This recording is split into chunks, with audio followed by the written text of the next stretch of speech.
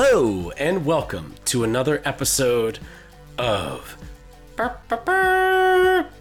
Overdrinkers, the Story Screen Presents podcast where I, your host, Mike Burdge, I'm the only one that hosts this podcast. I think someone hosted it at one point in the past, but we might have deleted that episode.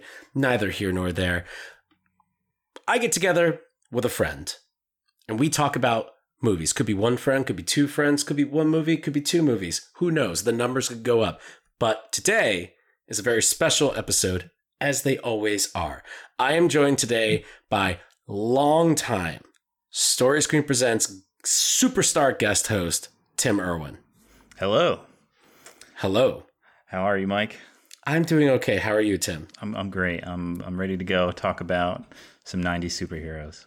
Well, that's what we're going to be talking about. We're going to be talking about three movies today that are sort of inspired or slash ripping off Batman 1989. We are starting this is going to be the first part of a 3-part miniseries exploring the superhero or comic book adaptation major Hollywood films that came about throughout the 90s that were directly kind of inspired by the success of Batman 1989, Tim Burton's Batman. I know that seems like a lot of specifics to kind of toss into like a think piece miniseries, but that's what we're doing. And this first one is going to be an absolute doozy because these are the three that really kind of have the most to do with Batman 1989. But before we start breaking into all of that, I just wanted to thank you guys for listening. And remember that at storyscreenbeacon.com, you can sign up for our newsletter and get all the tasty treats and all the fun content and other podcasts that we have. This is not the only show that we have on Story Screen Presents. There's loads of other ones like Cat the Breakcast, which mainly covers TV shows, and Hot Takes, which covers mainly newer movies. But on Overdrinkers, we like to have a couple drinks and talk about some of the oldies, the goodies, the goldies, as we like to call them. And other than that, that's really it. If you guys are listening to this episode, this first episode is going up exclusively on our brand spanking new Patreon channel. So if you're listening to this right away, as soon as we've recorded it, thank you so much for your money. We really appreciate it. We won't waste it. Other than that, let's do a little catch up here real quick. Tim, What's you've up? got a different background than I do. usual back there. It looks like you're in front of a staircase, like a wooden staircase or anything. Usually you have kind of just like a plastered wall with a bunch of Christmas lights behind you. What's going on? I may have become a homeowner. No. I've made a deal with the bank.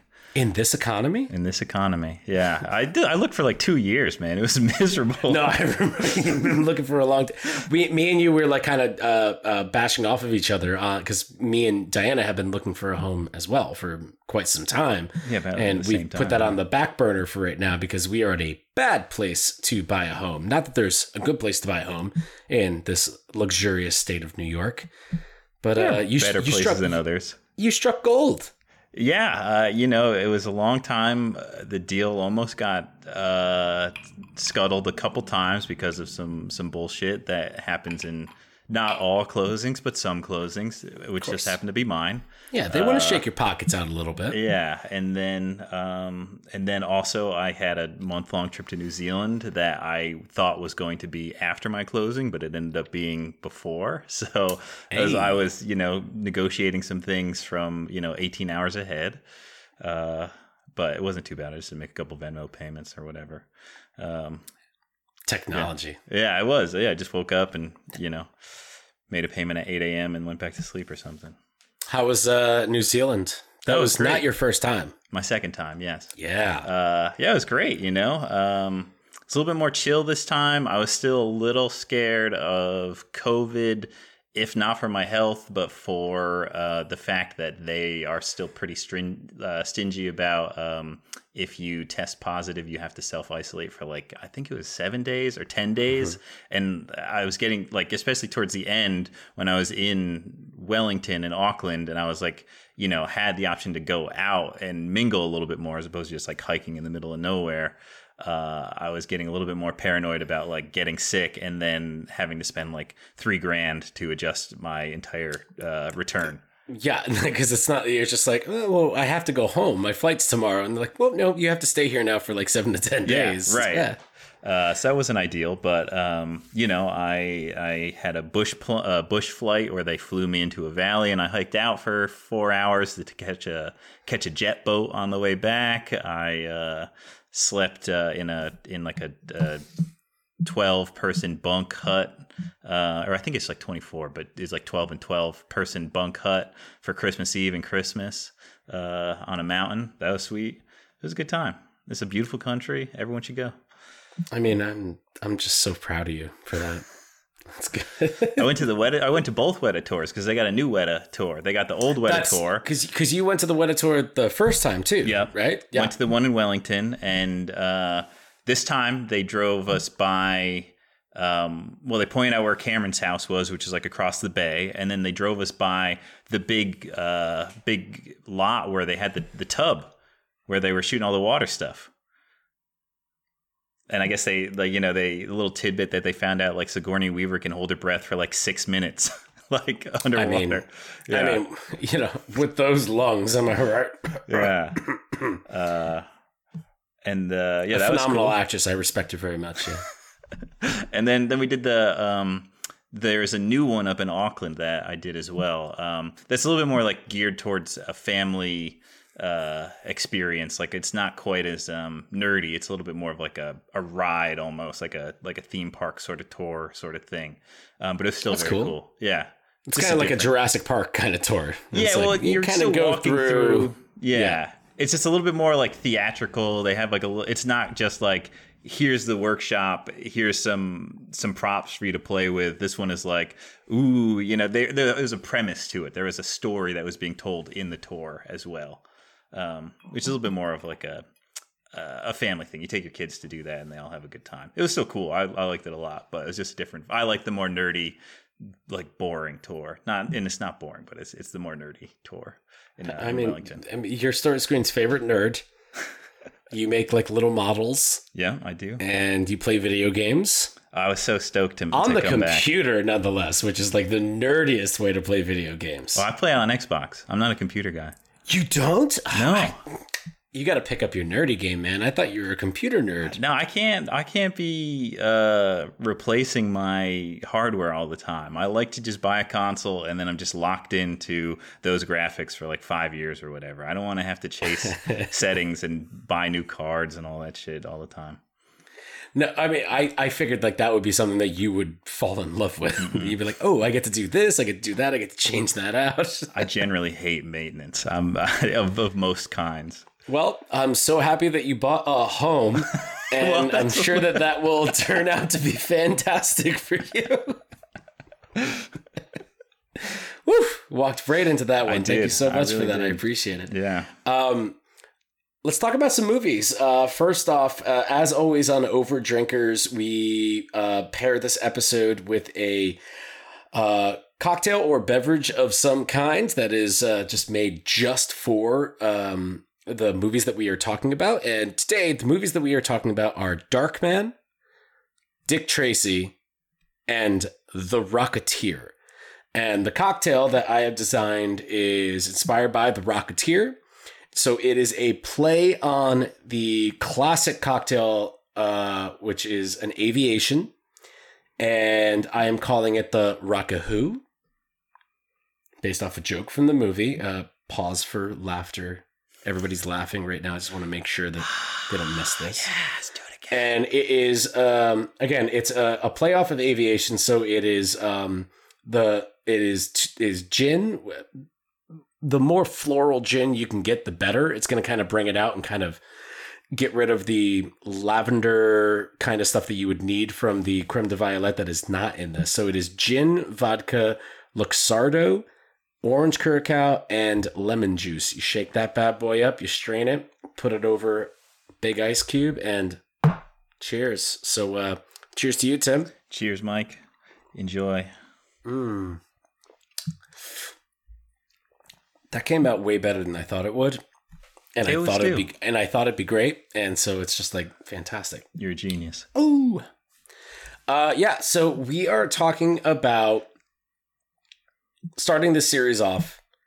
We're talking about 9 films throughout the 1990s that are in some way comic book film adaptation inspired by the success of Batman 1989. Now, when Batman came out in 1989, it was a gangbuster. That movie made so much money. It kind of built the first big franchise that Warner Brothers was like really kind of messing around with, that they would really utilize going into the 90s. And the style of Batman is really where a lot of these movies kind of took the things that they really wanted from that movie and kind of put it into their projects and what they wanted to do, whether it be Danny Elfman scoring it or the kind of retro gothic makeout, or like the matte painting kind of like way that you're able to kind of like, how do you create like a comic book panel, take a comic book panel and put it on the screen in live action, use matte paintings and all the different kind of inspirations that you can get from like what those comic books looked like. So I, honestly, before we even break into these first 3, I think it's kind of important to talk about Batman 1989 real quick. Famously directed by Tim Burton. That movie absolutely rips. It is a very good movie, and it looks insane, and no movie ever looked like that before. And besides, the Christopher Reeve Superman movies, that was really kind of the first big, like, global phenomenon superhero film adaptation movie to come out. And it was serious, but also funny, and had major star power with Jack Nicholson and Michael Keaton, and took the world by storm. And it's kind of not surprising that every single other studio would be like, that. Ching ching, yeah. Let's do something like that. It's kind of like when Louis C.K. did like the show Louis. Anybody else that ever, like any other stand-up comedian that like hit a film or TV show deal or was like, I want the Louis deal. Yeah. I want that. And like every series that was like, or rather every like TV studio or film studio that was hiring on like a Kevin Hart or any other kind of like up and coming stand-up comedian that they wanted to launch, they were like, we want a Louis. We want to Louis your ass. You're still doing stand-up, but you got to do like voiceover work on a bunch of stuff. You have to do a cartoon at some point. Maybe a semi-autobiographical show. Exactly. Yeah. So they wanted all of that. So that's kind of like the legacy that leads up to what we want to do here. And we've been talking about doing this miniseries for a bit. Yeah, I think it was last year, maybe even before that. I think it was before. Texted. Yeah. Where it was like, we could do like these like movies in the 90s. And I sent you like a couple, and then we finally finalized it down. Like, what would be the 9 movies that we could do to like kind of round off like 3 episodes, 3 movies per. But we've been talking about doing it for a little bit. Yeah, we have. And it was nice I love an assignment. So it was fun to watch these 3, 4, because I watched Batman 2. You always give me 3, and then you know how to get me as a gamer, where you give me an optional task too, like an optional objective. Would be a good idea like, if we also revisited. Yeah, right. So, Batman is a movie that, if you asked me had I seen it, I would have said, yeah, I've seen it, but I don't think I had ever, as an adult, sat down and watched it from beginning to end. It's just one of those ones that like you just absorb through osmosis. Like, what it looks like, and in a few of the set pieces enough to be like, oh yeah, I've seen Batman, but then I actually probably hadn't in 20 years. It's a good movie. It's pretty good. Yeah. I'm glad you watched it. Yeah.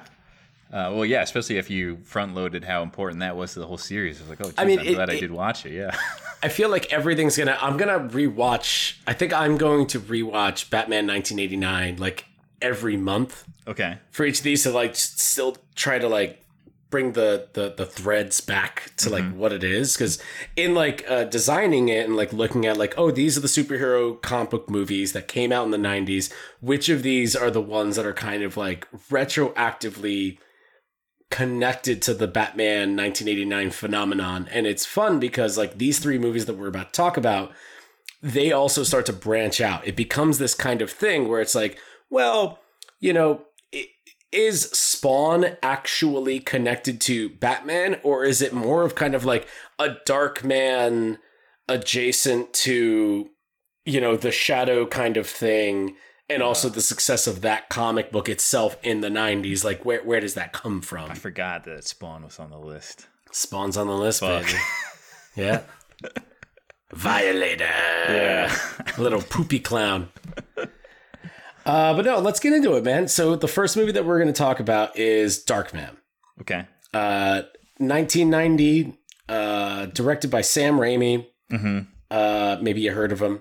Yeah. Starring teen heartthrob Liam Neeson, teen heartthrob Frances McDormand, and Larry Drake, who could have been a teen heartthrob, but he just kind of like peaked too soon. I don't know. Darkman is a phenomenal movie. It's kind of like a VHS classic. I feel like a lot of people know Darkman from being on like TNT and stuff like that, like way back in the day. Like a lot of people, especially our age, didn't see it in theaters or anything like that. I certainly didn't see it in theaters. I was 4 years old when it came out. My parents were not taking me to go see Darkman. It's a shame. And some of the big things about Darkman that are like directly connected are some of the most obvious. Like this movie was pretty much like put into production before Batman even came out. Studios were looking at what was happening with Batman and they were like, okay, comic book movie. All right, so what's another comic book? And that's the thing that we're going to keep getting into, is that a lot of studios didn't understand that what made Batman 1989 so successful was the character of Batman, and that Batman is cool, and that's why it works. They were like, well, no, we'll just like grab one of those other comics that like were like back in the 30s or 40s or whatever.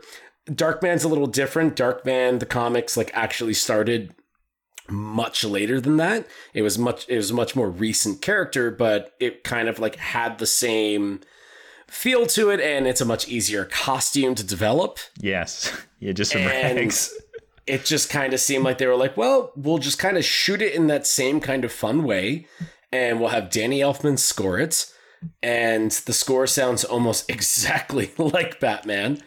It's kind of a mix between Batman Returns and Batman, because like there's a little bit of like the penguin like in there. But it's Darkman, like overall, like just at its front, like you can really see that all they wanted to do with this movie was capitalize on what's about to happen the year before with Batman 1989 coming out. And then we're just going to grab onto that and jettison it and be the exact same thing. And the movie is banana silly. It is. It's got like, it's so much Raimi. There's so many like just like the weird angles and your practical montagey sort of special effects, like the goopy hands and everything. There's a lot of that. It's fun. Well, it's funny that you bring up like Batman is good because the character is good. Like, who saw Darkman and was like, that's the one that we need? Like, yeah, I'm gonna dress up like Darkman for Halloween. He's an ugly, burnt freak who's also crazy. Like that's not who goes on like a murderous revenge rampage. Yeah, that's not Batman. Batman's cool. This guy is not cool. I don't know. I mean, that was their pick. Look, Liam Neeson, first off, he's very tall and he's very big, and he's got this voice that sounds like he's going to kick your ass at any moment. So it makes sense that they would get him in there. Notoriously, Sam Rami, noted director at this point of like the Evil Dead franchise. He wanted to get his boy Bruce Campbell in there, but studios were like, Bruce Campbell? What? The guy from Army of Darkness? Why would we do that? And Sam Raimi was probably like, I directed that movie. And they're like, yeah, cool, whatever. But Bruce Campbell does get to pop in at the end as like, that was great. The last little disguise. The movie overall, like as what it's so funny watching this movie now, like removed over 30 years from like now any comic book can be made into a movie at this point. It genuinely seems like, or at least like a TV show. Darkman is really like this, what an easy premise to like communicate. It's like they're just like, oh, this is how he got his superpowers, and his superpowers are pretty mild. Yeah. Yeah, like can't feel pain, and he's got a 3D printer. A man after my own heart. Well, that was the whole time I was watching it. I was like, oh, Tim's going to love this. Well, dude, the one scene when he's like reconstructing his face and it's like 500 hours remain, I was like, yeah, that's me. Like when I put a model into the printer and it says like, it's going to take 20 hours to print. I'm like, yep, all right. I know that. I know how it goes, Liam. 542 hours to completion. Yeah. Do you ever yell at it? When it fucks up, yeah. I've been having, again, maintenance problems with the printer. It's being very annoying. I've had to replace some parts. Yeah, I already replaced like this one whole thing, but then something else messed up now. It's very annoying, Mike. But yeah, so it'll fail on me, and then I'll yell at it. Darkman, a brilliant scientist. Mm-hmm. That's how we start.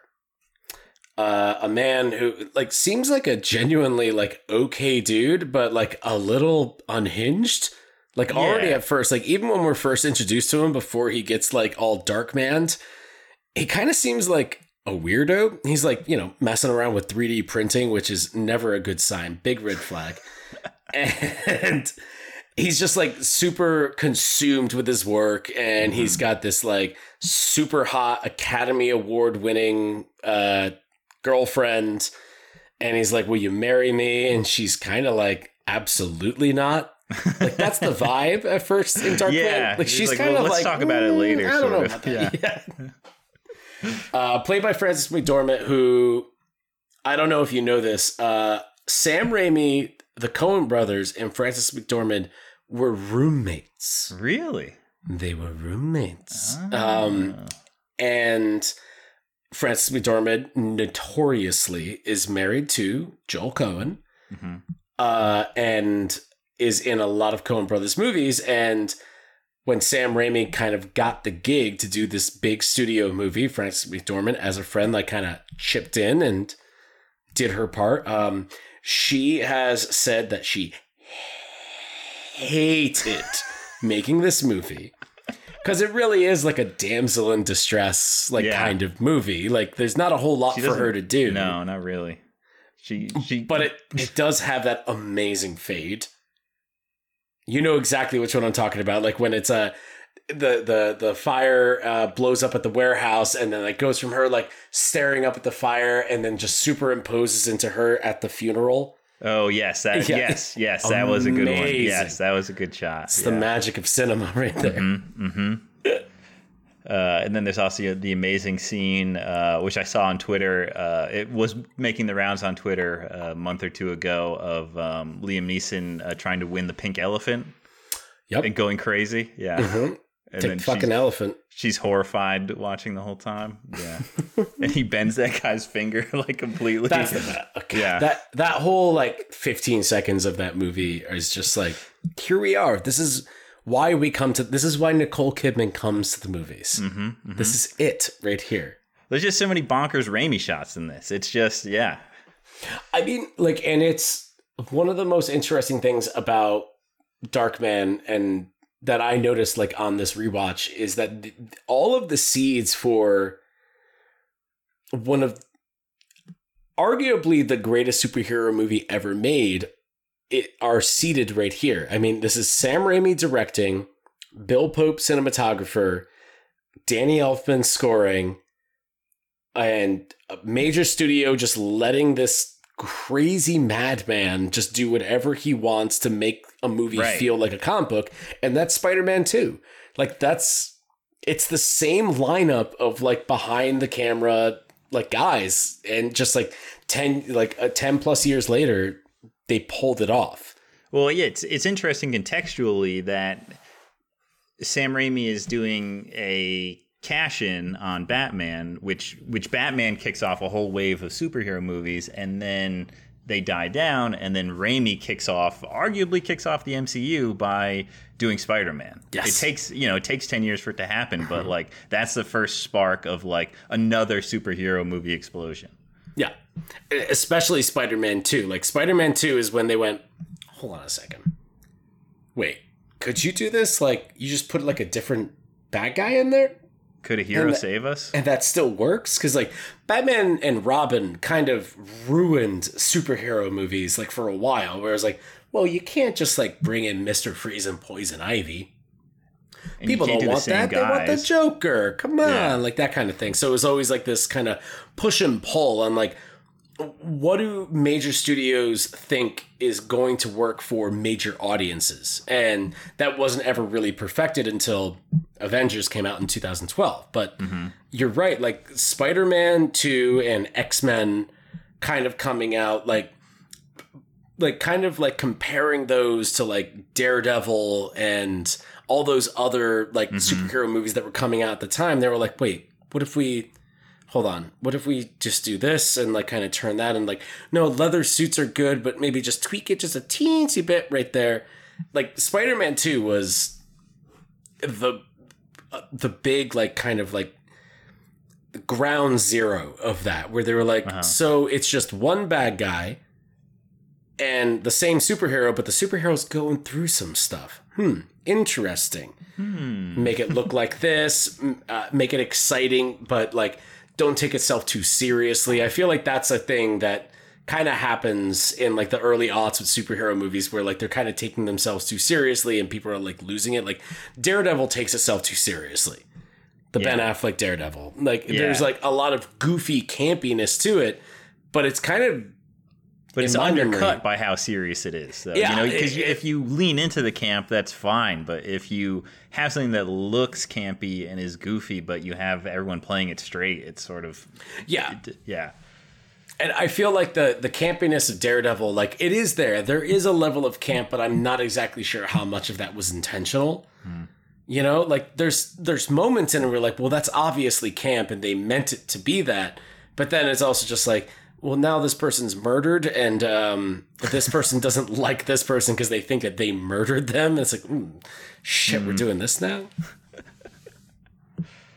I haven't seen that one in a while. I'd have to refresh. I mean, hey, when we're done with this miniseries, if you want to just like keep going into the aughts of like 2000s, yeah, anti like major studio, or rather like anti extended universe stuff. Daredevil, like Elektra. Yeah, pre-MCU. Elektra, what a movie. Yeah, they really had Garner doing those.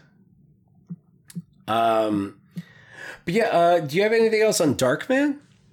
Let me check my notes. Yeah. I know you always bring the notes with like some good sparks, for conversation. You know what? I really loved the. All right. My two notes, clearly Sam Raimi, guy raised on Looney Tunes. There's like so much like great like slapstick like sort of choreography and stunt sequences. And I really, it made me a little nostalgic watching the bridge helicopter chase stunt sequence, because you don't get those anymore, man. I really it's all miss practical. that. It's fun, right? They're all on they shut down a stretch of highway for however long, and they just fucked up traffic with a helicopter for 6 hours or however long it took to get that shoot with pyro and stuff, and you just don't get that anymore. And I think the last like MCU movie to do that was maybe Winter Soldier. They had like a fun bridge sequence, right? Yes. Yeah. I'm trying to think if there have been any other ones. Like Spider-Man did, but that was all like backlot CGI, like super. And I love practical. I also love CG when it's good. I'm not trying to be like totally. Beat the dead horse of like everything should be practical. But it's nice when you get that and it looks good and fun. I'm of the minds of like, if you can make it practical and it makes sense, do it. Yeah. You know, like it's a highway. Yeah. Find one. Right. You're Disney. Yeah. Buy it out for like 3 weeks. It's okay. They'll redivert traffic. It'll be fine. Like, nah, it's easier if we just like put everything on a screen. Fix it in post. Use the right tools for the job. Yeah, that's all. You know, they're all just tools in the artist's toolbox. Just pick the right one. What was the other note that you had? I love the I just love the bobber. Those bird bobbers were so big, and then they disappeared from the cultural. Content. You know, like, I mean, those were also big in Alien. Yeah, which I always thought was fun. That like a movie that came out in 1979. When bird bobbers were like a big deal, they're like, bird bobbers are still going to be around in the future. 300 like, years in the future or whatever. They're not. That was just a fun. It was like those are so ubiquitous for a while, and then now they're. Who knows what a bird bobber is? Does a Zoomer know what a bird bobber is? You said bird bobber, and I didn't know what you meant at first. I had to like connect it with Darkman. I was like, oh, that's right. That's what those were called. I don't know what they're called. Maybe it's bird bobber. I don't know. Well, fuck. Well, then you tricked me because now I think that they're called bird bobbers.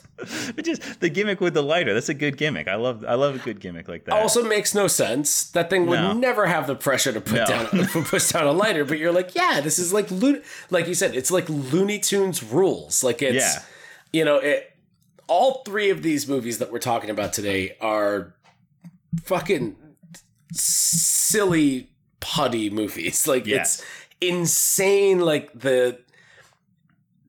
where Batman 1989 like really tries to play it straight. Mm-hmm. All of these movies copycat that, but also really don't know how to grapple with the silliness of comic books. Like Batman 1989 at least had, you know, Frank Miller had already been doing some stuff in the 80s to kind of like bring Batman like grounded and make it kind of realistic and like, oh, he's a bad man. He wants vengeance, like that kind of pathos. Thing. Yeah. All these other ones are just like, hey, he's a guy with a rocket. He like kills, he like punches Nazis and like arrests like criminals and stuff. And like, yeah, make a movie out of that.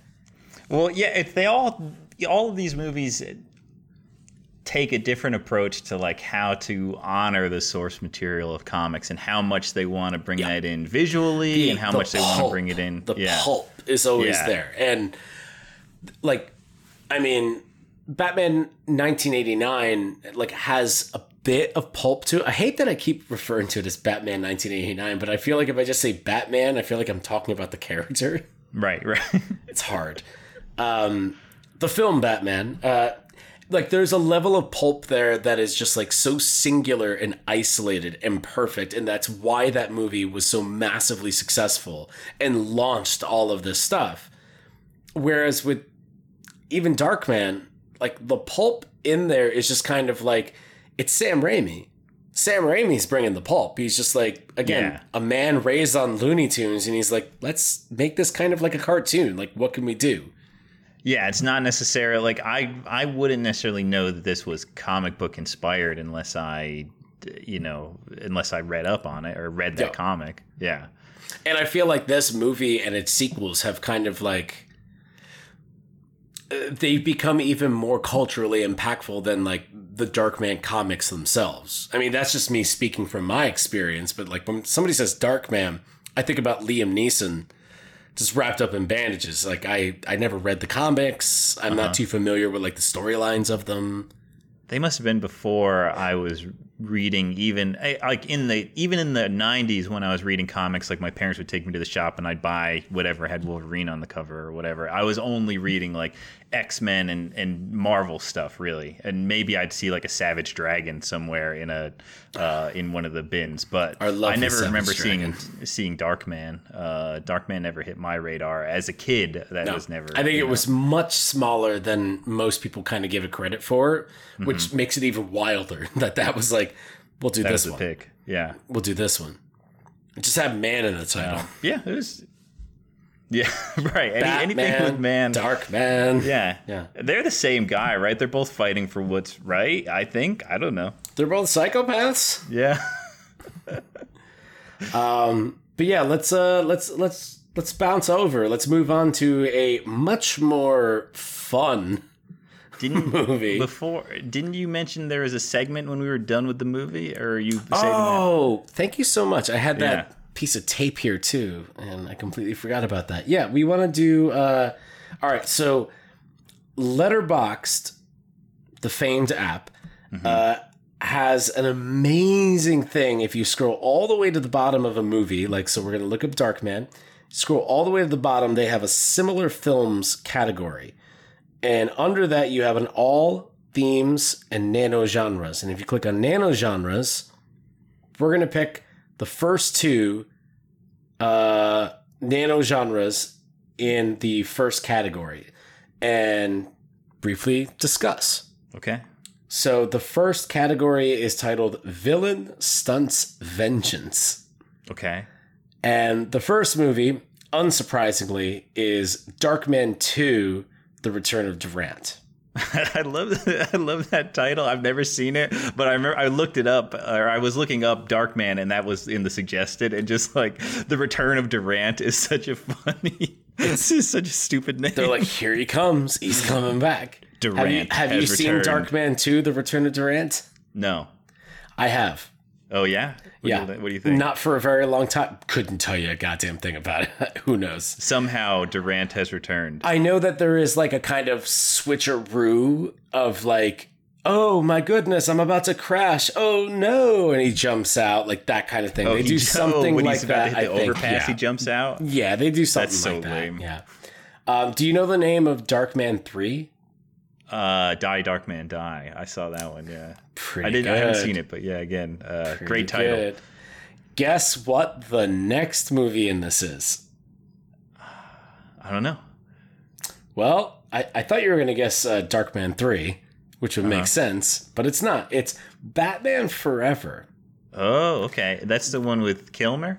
That's the one with Kilmer, which I feel like me and you have talked about before on a podcast.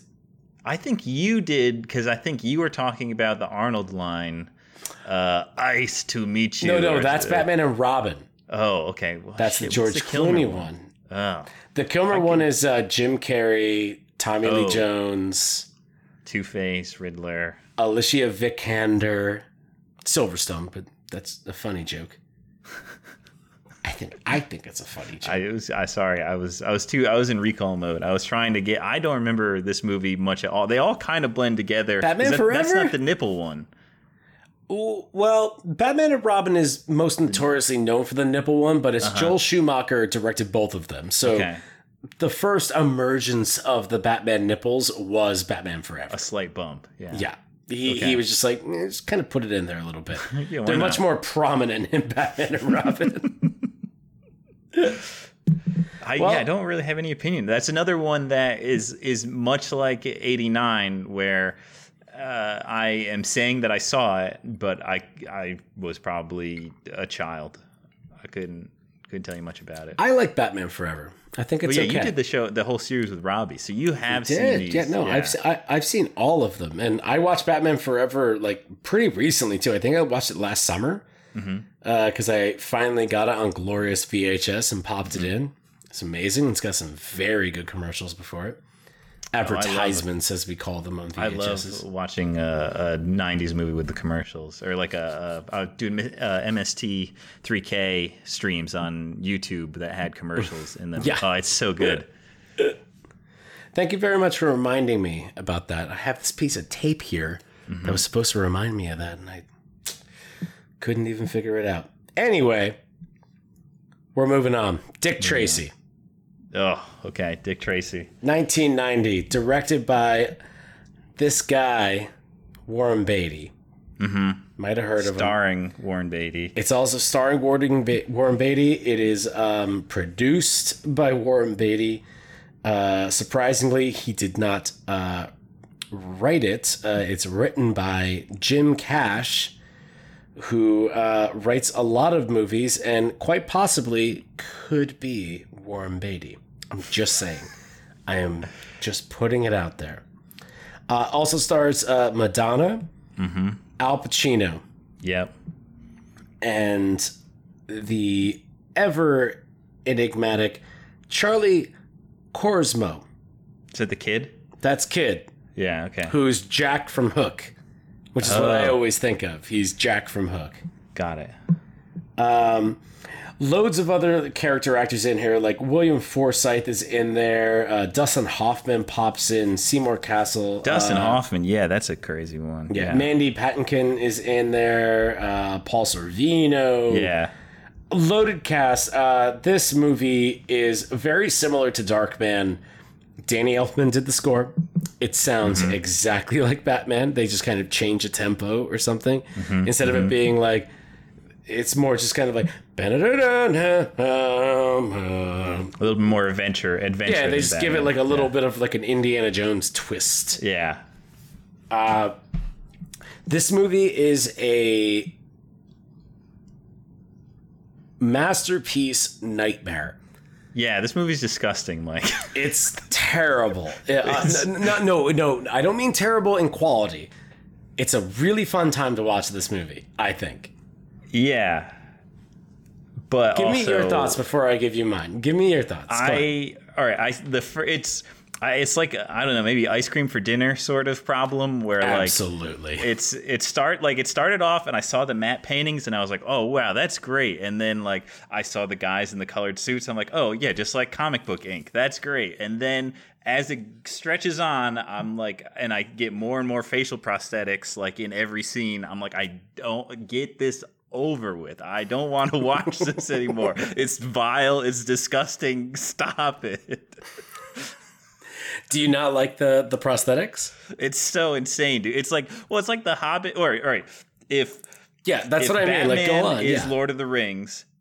Dick Tracy is The Hobbit. Whereas Batman, you have one facial prosthetic, and you're like, wow, look at that. That's great. You have Gimli. They really put their time into that, and it makes sense and works. And then Dick Tracy is everybody has this fucking shit on their face, and I have to look at it every scene. Just like all these stupid fucking hobbits. Yeah, and everybody looks like a deranged, like early 90s indie cartoon. Yeah, or they all look like the Mario Bros, the 90s Mario Brothers guys. They all look like that. The exaggerated like cheeks and everything. Yeah. Gross. This movie looks insane, and I mean that in both a positive and negative way. Like the matte sets in this thing are radically insane. Like anytime there's like trains moving that are obviously not real, even today, like 33 years later, I'm like, how'd they do that? That's insane. Like Very it cool. looks so cool. It's like that kind of that nice meeting of like physical and CGI. Yeah. You know what I mean? It's clearly animated, but it's not in a, like the matte paintings aren't distractingly animated. It just sort of works with the world. Yeah. At the same time, it kind of makes it feel like a play. Like it kind of. Absolutely. It's kind of like, it's like stage setting. It's like, oh no, this is like the decoration around this thing. Like specifically like, earlier on in the movie when Dick Tracy goes and like follows Kid to like this weird shed. Yes. That he's staying in, and like you get this big, like gigantic view of like the city and this like little quarry with this little shed. And you just see like a person running into it, and the person's real, but you're like, what else here is real? Yeah. And it's like, the answer is like none of it. Like the shed is like kind of like cardboard and stuff like that. So they can shake it around later, and they keep cutting back out to it. And this is like one of the coolest looking movies I've ever seen, ever. Yes, but also no. Yes, exactly. That's what's kind of fun about it, is like half of this thing looks like the most like well like put together like set design and decoration, and just like this combination of decades and decades of like just like design work, and like how do you make things like work in cinema and light them, and also this groundbreaking new wave that started popping up with like either stop motion or matte paintings and all this different stuff. And then also you have like what Al Pacino looks like. Yeah. Where you're just like, wait, did you guys have to do that to Al Pacino? Which I'm actually happy that they did. Like, in hindsight, I'm happy that Al Pacino looks like that in this movie, because it kind of gives me all of the memories that I have from watching the movie. And Al Pacino, like, what do you got? Oh, yeah, he's just like egg shaped, and just like with that, like every. It's interesting how much you want to draw from the comics as inspiration visually. So you have the sets, but then they're also like, okay, well, in the comics, everyone has a weird fucked up face because that's just how it's drawn stylistically. How much do we want to pull that over? And they're like, as much as we possibly can. It's just we must. Yeah. Yeah. And it's like we're with Al Pacino, we're 2 years away from Scent of a Woman, where he finally wins his Academy Award. Uh-huh. But he is nominated for Best Supporting Actor in Dick Tracy. No. You didn't know that? No, I didn't. That's awesome. Do you know that Dick Tracy won 3 Academy Awards? What it do? Visuals? I mean, they're all visuals. Yeah. What have we got here? We got Best Art Direction, which, hell yeah. Okay, yeah. Best Makeup, which, I mean, hey, they did their thing. There's a lot of it, yeah. It's in there. And then they won a Best Original Song. Okay, the Sooner or Later by Stephen Sondheim and Madonna. Well, look, Suicide Squad won an award, so. I mean, look, the Academy Awards are not the end-all, be-all. Yeah. They're just more like the fun last Oscar thing. You know, they're the last award season show for us all to like Super Bowl it up. And you can't deny the visuals are great in it. I mean, you know, they did some really cool stuff with the visuals. It's an amazing looking movie. It looks insane. Yeah. Everything is very purposeful. Like, why is he chained to a red boiler? What boiler is red with like yellow panels on it? None. But they did. What detective just wears like a yellow hat and yellow coat? Like that doesn't make any goddamn sense.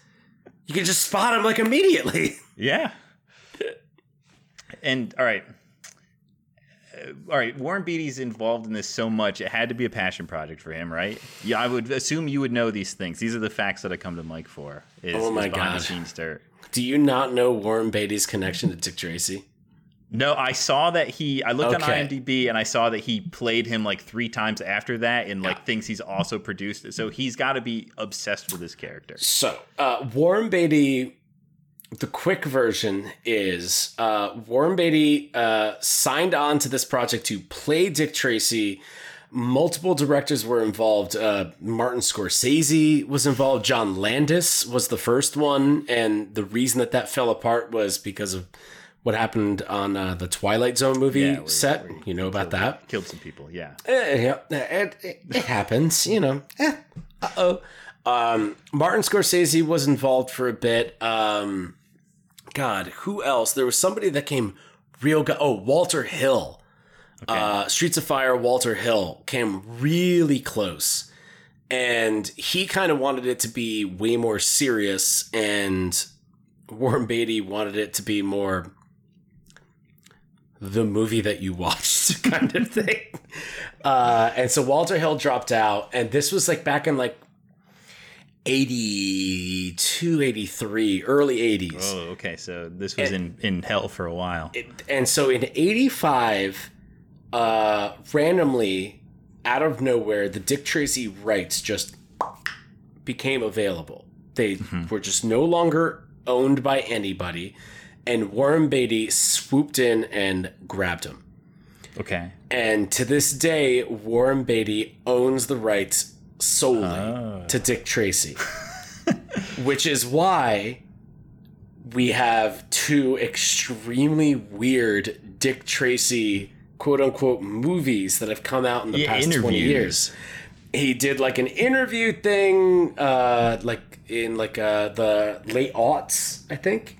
Yeah, and then just recently he did like a Zoom meeting, which was like Tracy zooms in, and it's just like it's insane too. If you haven't seen it, like you should watch it. I was too Tracy'd out. I didn't want to think about buddy. Highly recommend. Well, all right. So that cut yourself some like cheese, get some crackers, light a candle, pop a bottle of wine, and just sit down and just really enjoy it. Okay.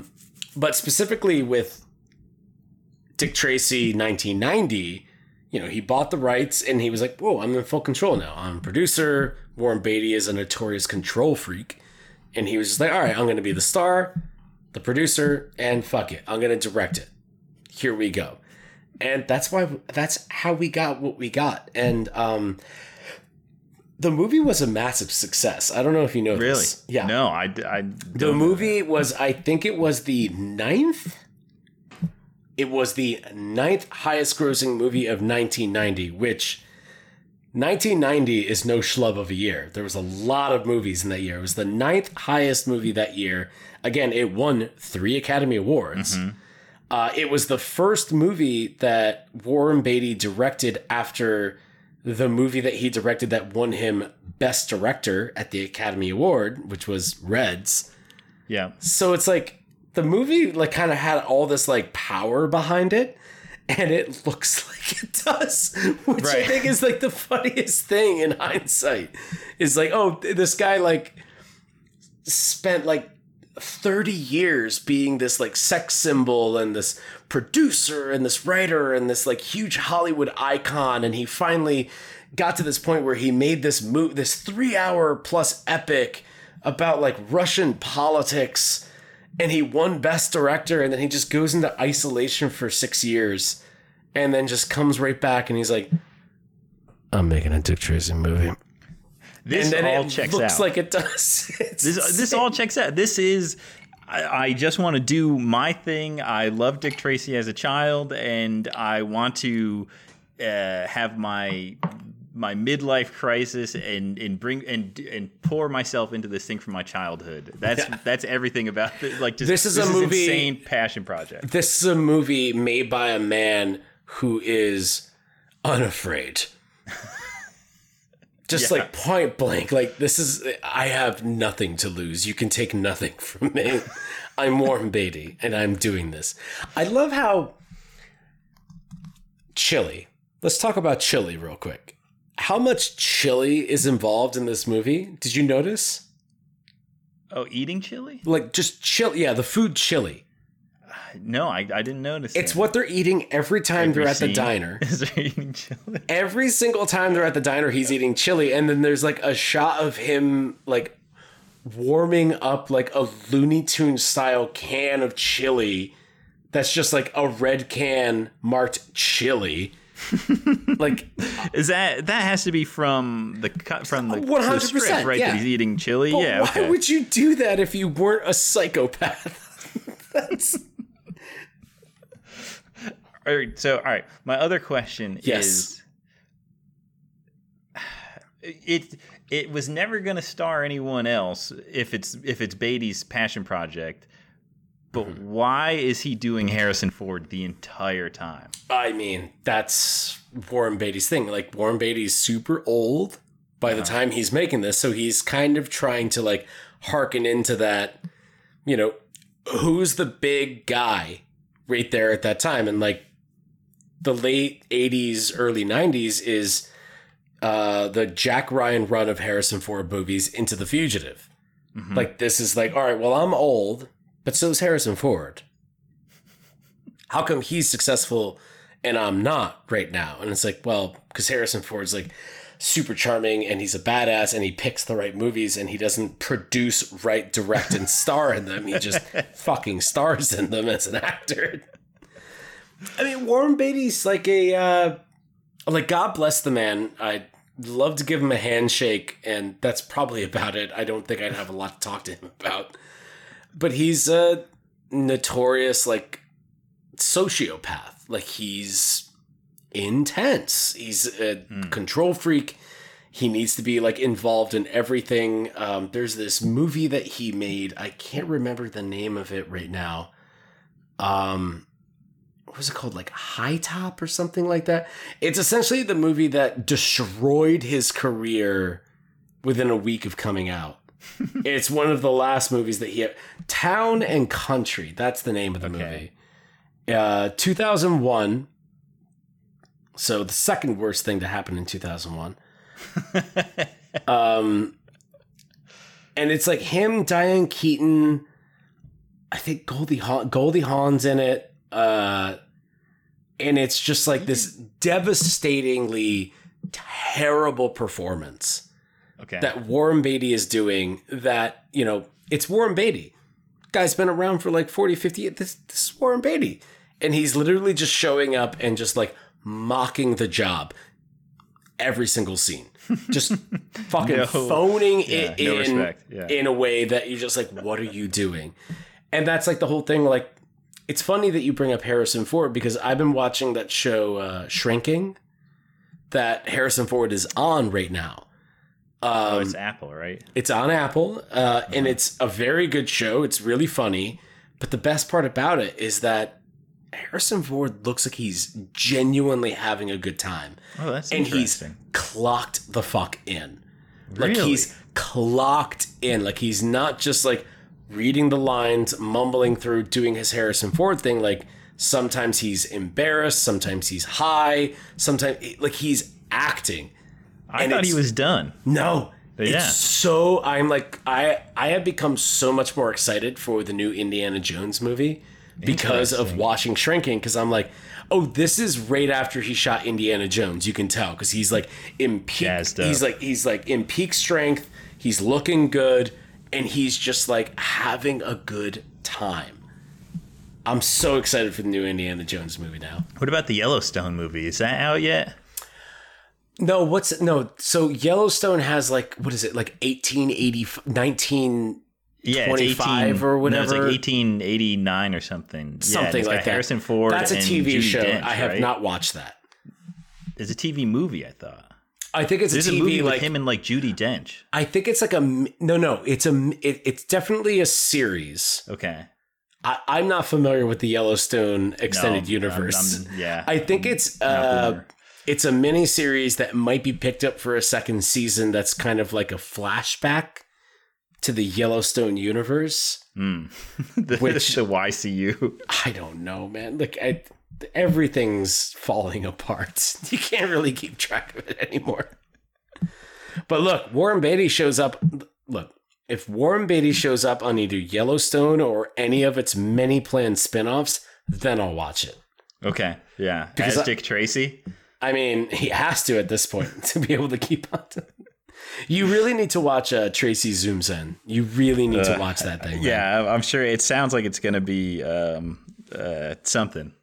I mean, are you a red or a white guy, like wine wise? I don't really drink wine, but I would do white normally. White? Yeah. Get yourself a nice Pinot Grigio. Chill it overnight. And just have an evening with Dick. Just have an evening. Yeah. I think that it would do you a lot of good. You know what? Have you ever felt like you're missing something? Like a plastic bag? Floating through the wind? Yeah, like that. Yeah. Something like that. Maybe this is what you're missing. Maybe. Just watching Tracy Zooms In. This sounds like Warren Beatty goes to Comic-Cons dressed as Dick Tracy and then like it's literally doesn't what break it is. character. That's literally what it is. Yeah. Only there's an odd artistry and self-awareness to it. Okay. Like he is aware of how ridiculous it is that he has to make these things every 15 years to be able to retain the rights for something that he might not ever actually do. There is this like in Tracy Zooms In, not to spoil anything. Okay. Yeah, please don't spoil Tracy Zooms In for me or any of the listeners. No, seriously. But like I'm telling you, it's life-changing. Okay. In Tracy Zooms In, there are multiple characters who are zooming in from multiple locations. Dick Tracy is obviously one of them, and he is portrayed by the great Warren Beatty. Warren Beatty, yes. Yeah, okay. Also, zooming in is Warren Beatty himself. Oh, yes, that's okay. Talking to Dick Tracy. Because why wouldn't you? Yeah. Yes. It's very good. Sense. It's very good. And I won't say any more outside of that. Oh, damn. We spent a lot of time on Dick Tracy talking about nonsense. But I mean, like the similarities between Dick Tracy and Darkman as far as like how they connect to the Batman 1989 resurgence are very similar. It's the Danny Elfman score, the kind of heightened, like not so much gothic in this one, but just kind of like the matte photorealistic kind of backgrounds and stuff like that. The general energy, right? Your big set action sequences, like you have like the Batmobile action sequence, very similar to the ending car scene where they just shoot all the mobsters, which is great. I'm glad they just kill everybody at the end. Makes it hard to make a sequel. Yeah. Dustin Hoffman. Dustin Hoffman, insane waste of him in this. I mean, I love it because like I think about it in the same way. It's like it's another movie that Dustin Hoffman's in, like in Hook. You know about Glenn Close playing like a pirate. Oh, really? That gets tortured like at the beginning, like the boo box pirate. That's it. And she like has almost no lines. She's made up to look just like another like man pirate, and she's like no, like that. It's like kind of funny. And I was talking to Diana about it, about Dick Tracy, and I was like, yeah, Dustin Hoffman as Mumbles. And she's like, Dustin Hoffman's in that movie? I was like, yeah, Dustin Hoffman, he's Mumbles. And I showed her a picture of Mumbles, and she's like, oh my God, that is Dustin Hoffman. Like, I feel like people don't understand that that's Dustin Hoffman. But it really comes across like when he starts like talking, where he's just like, big boy, he did it. What's wrong? Yeah. That scene too, where he's like slowing down like the audio from Mumbles, like Big Boy did it. Big Boy did it. It's great. It's good. I don't know, man. And James Caan's in there for a second too. It's so fun. I like that he doesn't have any makeup. That he's just James Caan. And they're like, well, no, you don't got to put any makeup on James Caan. One, he probably showed up for a single day and was like, you're not putting any of that fucking shit on me. Yeah. And two, you're like, well, it's James Caan. Like, you know, just don't hide him. Yeah, put it out there. Yeah. But they hide Al Pacino and Dustin Hoffman. And Madonna. Yeah, she's got that right. Oh, yeah, she's got Meatwad voice for half the movie. It's pretty good. Tell you, boys, he's going down. It's good. Yeah. And then Meatwad voice, good for you. And then Dick Tracy, why is he two-timing his dame? He's not. Very cool. He's not. He's a conflicted gentleman. We've all been there. That's just Beatty being like, well, look, if I could get Madonna to kiss me on screen, sure, why not? I truly think that's... He's the director and he's the producer. He cast Madonna. Yeah, right. You know, and he helped write this goddamn thing. Whoever this Cash fellow is. Yeah. Like, he was just like, well, just make sure like there's a scene where we get to pack one on. And he's a director too. Who knows how many takes they made? Well, I saw in the trivia, Pacino said that Madonna flashed him on set, and he was like, "Oh, it's the best. When I'm dying, I'll remember that." Good for him. Yeah. It's hard to think about Pacino talking about this movie not looking like Big Boy. Like, you have to remember that Pacino is actually a very good-looking guy. Yeah. You have to kind of remove that Jay Leno chin. Yeah, like, I'm having a thought. Dude, the end when he gets tricked into kidnapping and they have the exchange where he's like, I'm not kidnapping. That's a federal offense. Yeah, I think that's really fucking funny. Like, that's the thing is, like, I think that this movie is grounds for arrest. I don't know who you arrest. Somebody must be held accountable, but who do you point the blame on? Like, I don't want to. This is like it's like, do you just arrest one person from a cult? Or do you arrest all 50 of them? You can't just take all 50 of them in. No, it's one of those scenarios where you arrest them, you make them go through the whole trial, and then at the end you say, I think just going through the system has been enough punishment for you. So, Well, I think Warren Beatty's the one that didn't make it out of that, because his career after this is it's not good. Ishtar as well? Or was that before this? Ishtar's way before this. Ishtar's okay. 80s. I only know that from the Far yeah. Side, and that being like the punchline to many Far Side comics. Oh yeah, Ishtar's a bad movie. That's where like my defense mechanism comes in, where I'm just kind of like, it's by the time that I saw it, I had heard how bad it was, and I thought I was going to watch the worst thing in the world. Yeah. And it's just more of a calamity. You're like, oh, none of this is working. And everything about this is toxic. But it's still a movie and looks better than most movies that are made now. Like, it looks great. So someone tried. There's a lot of people that tried. Yeah. In Ishtar. You know, you can't. You can't. Jeez Louise. I have been reading a lot about McCabe and Mrs. Miller recently, too. So I got to get in on that. Have you ever seen McCabe and Mrs. Miller? Mm-mm. Ooh. Radical Robert Altman movie. Okay. So good. This era is a little bit, you're going to find a lot of gaps in this era for movies I've seen. Yeah. Very cool. No, it's all good. It's okay to learn stuff. Yeah. It's fine. It's not a big deal. A lot of these movies are like stupid child things that I have watched just because I'm like, I have to watch every Elaine May movie. Okay. Ishtar, I'm doing it. I'm watching it. Yeah. You got any other fun notes on Dick Tracy? No, I think we got them all out. You got everything that you wanted to shake out?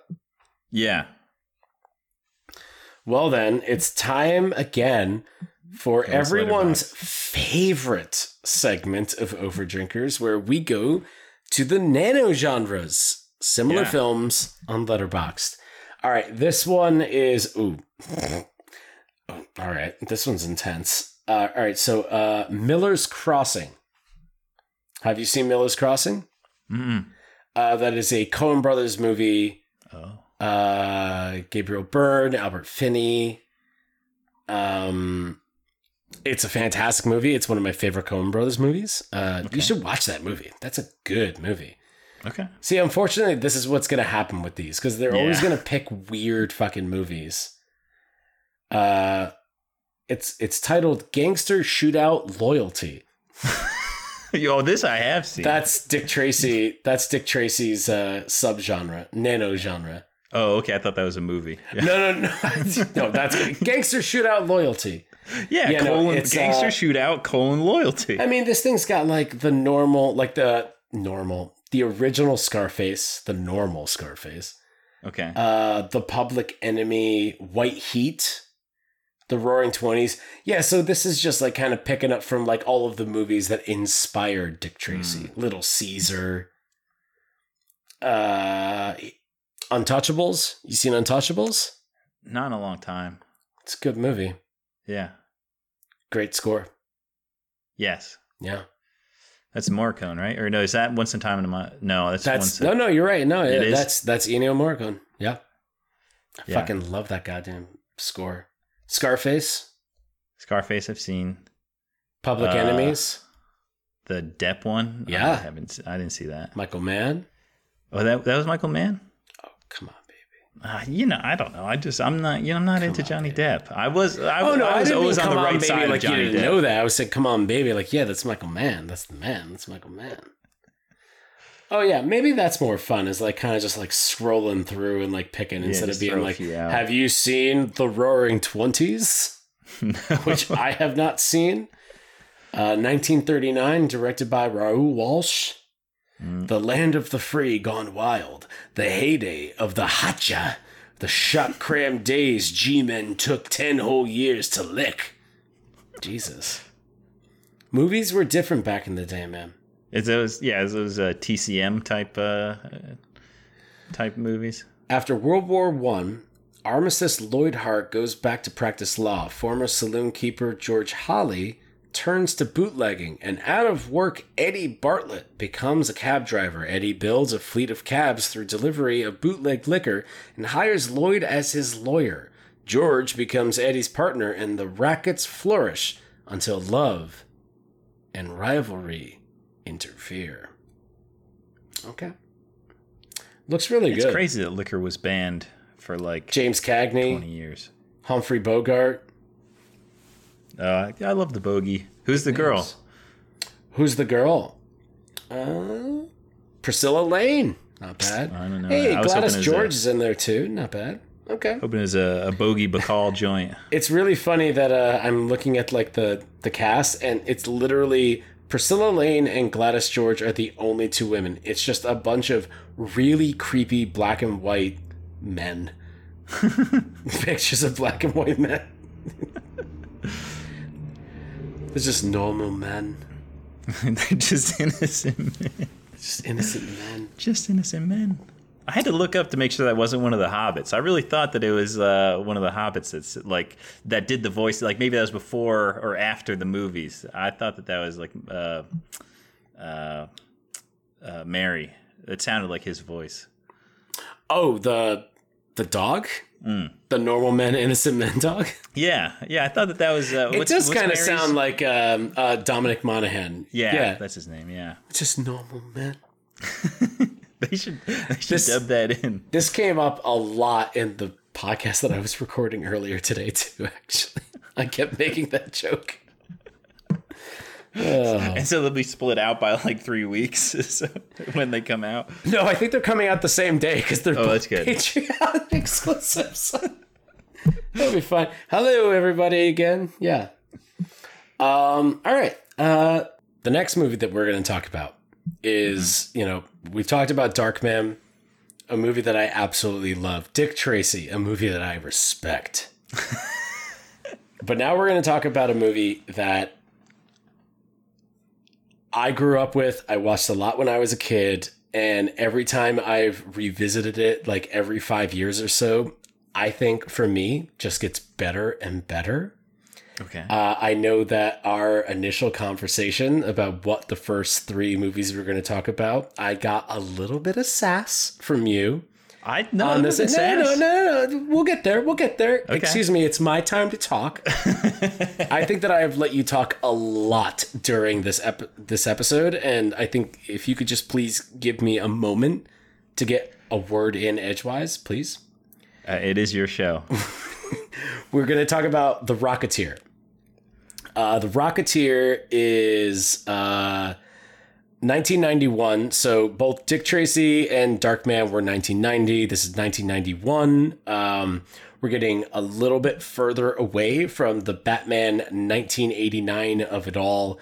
But this one, I think, is one of the most directly kind of like this thing was greenlit because of the success of Batman 1989 in the spring, summer of 1989 when that movie came out. It stars teen heartthrob Billy Campbell, heir to the Campbell Soup franchise, Jennifer Connelly, who always looks like she's 10 years older than she actually is. I think in this movie she was 19. I was thinking she had to be like she's not very young. Because you think about Labyrinth, like she's like 16, 17 in Labyrinth, and this movie's only a few years later. It's got Alan Arkin and Timothy Dalton, Paul Sorvino again popping up, Terry O'Quinn, stacked cast. And if you don't know what The Rocketeer is about, it's a pre-World War II kind of late 1930s tale of an aviator pilot who is trying to like make meets end with a little buck, and comes across a rocket pack designed by Howard Hughes himself, played by Terry O'Quinn, and decides to become somewhat of a superhero. The thing I love the most about The Rocketeer is that it's got all of the makings of a superhero origin story, but it doesn't have any of the payoff. Like, he never actually fully learns how to operate this thing. Like, he never actually completely masters it. He's always like kind of fumbling around and fucking up. And the movie ends with like a little bit of like a wink, like, ooh, maybe there'll be a second one. And there wasn't. But the most interesting thing about The Rocketeer, much like Sam Rami directing Darkman and then, 12 years later making one of the greatest superhero movies of all time, if not the best superhero movie of all time, The Rocketeer is directed by Joe Johnston, who directed, Honey, I Shrunk the Kids, very good movies, but eventually went on to direct Captain America, The First Avenger, which I argue is the best origin story superhero movie in the MCU, maybe behind Iron Man, because Iron Man just has so much to it.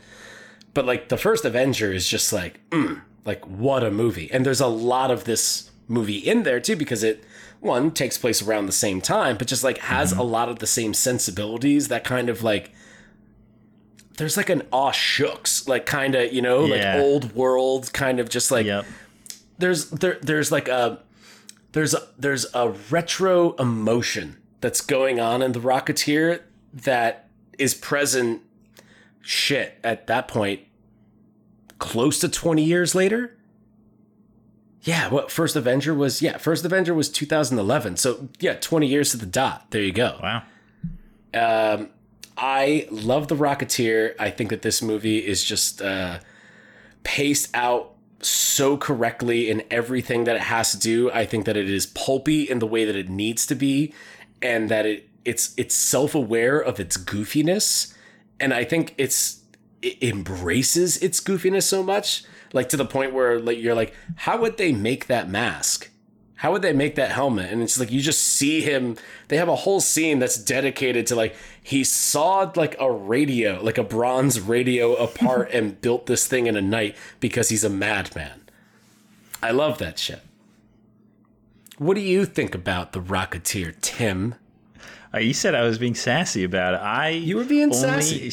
I shared an anecdote in that when I was a kid, I just had a distaste for it. I don't even know if I ever saw it. I just remember that my mom had wanted to see it and I didn't want to. I think maybe that the mask offended me in some way as a kid. Maybe it scared me. Maybe I didn't like it. But I think there's something about the mask that turned me off to watching it. So I didn't watch it. And then I called my mom before this episode and was like, Mom, I'm sorry I didn't want to watch The Rocketeer. I know you really like that movie.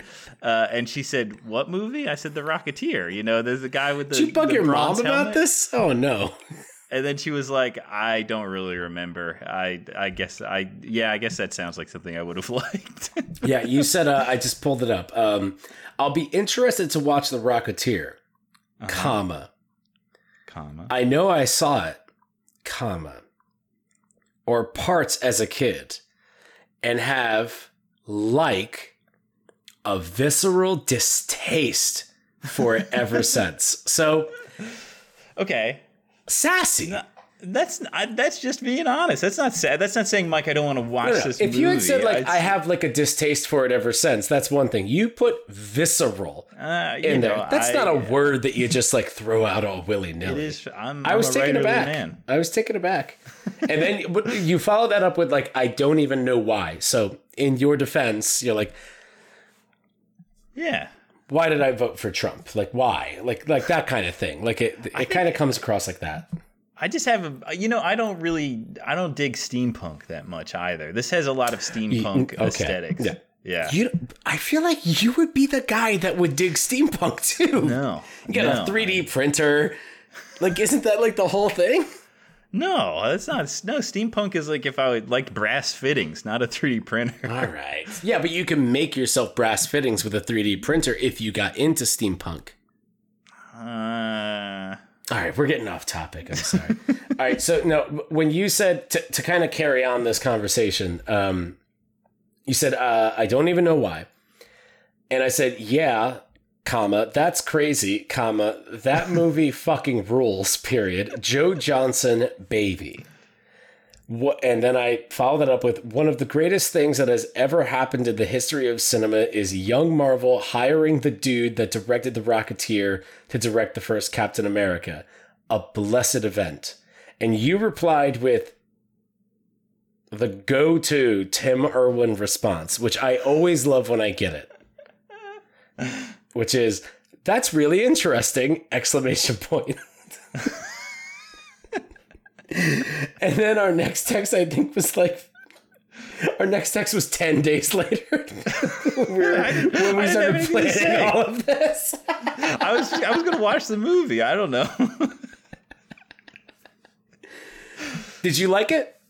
Yeah, that was good. It's a good movie, right? I mean, Timothy Dalton was my favorite. Buddy. I love he's so sweaty in this. It's amazing. So Timothy Dalton, let's start with him. I did not realize until this last time that I was watching it that this is in the period between Timothy Dalton as Bond and Brosnan as Bond. Like, this is, like, as far as anybody knows, Timothy Dalton is Bond.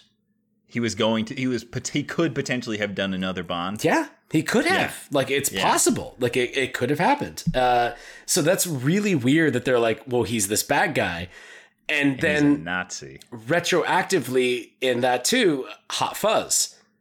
Yes. Where he's the bad guy in that, and he's kind of playing the same character. It is a very similar character. It's very similar. It's crazy that he looks the same. Yeah. Well, I mean, black don't crack, man. Like, he's just like, he looks amazing in this movie, and he's like this person of like kind of privilege and power within like the kind of small little bubble that they've created in like LA in this one.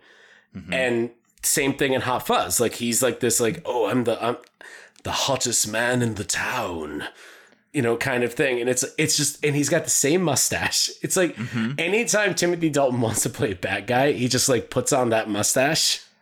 Well, yeah, it's funny how he is so handsome as Bond, but he's ugly in this movie, like in a very he looks like a nasty guy. Well, he's got like that kind of old world, like it's who's he supposed to be again? Good Lord. I gotta this? Check my notes here. Hold on a second. Oh my goodness, this is embarrassing. His character name? Is that what you're... No, he's supposed to be, he's like an, allegory and metaphor are both like the wrong words, but he's supposed to be Errol Flynn. Oh, that's what, okay, I get you what you're saying. Yeah. And like a swashbuckler kind of actor, but you also know that Errol Flynn was suspected of being a Nazi spy. But it was like these allegations that were never proven. They're most likely not correct, but like there was like this kind of tabloid, like, what tabloids were back then of like, oh, Errol Flynn is like this man about town that is like, he's sleeping with all of these like prestigious women and meeting with all of these, prestigious men, but he's gathering intel secretly for the Nazis, like kind of thing. And so this movie is like kind of like proposing, like, what if that was true? And like, I haven't, much like Darkman, and honestly, a lot like Dick Tracy, I haven't read any of these comics. Like, I am not really familiar with like the source material. I have just like seen pictures and images. I've read a couple like Wikipedia entries and reviews and comparisons and stuff. So I'm not exactly sure if, Timothy Dalton's character, Neville Sinclair, fantastic name, is like based off of like an actual character from the comics. Like if they were actually doing that back then, or if it's like kind of like an invented character. Yeah. Like they're just like, well, we're kind of doing this thing and we want to make a commentary on this and we're doing that. Yeah.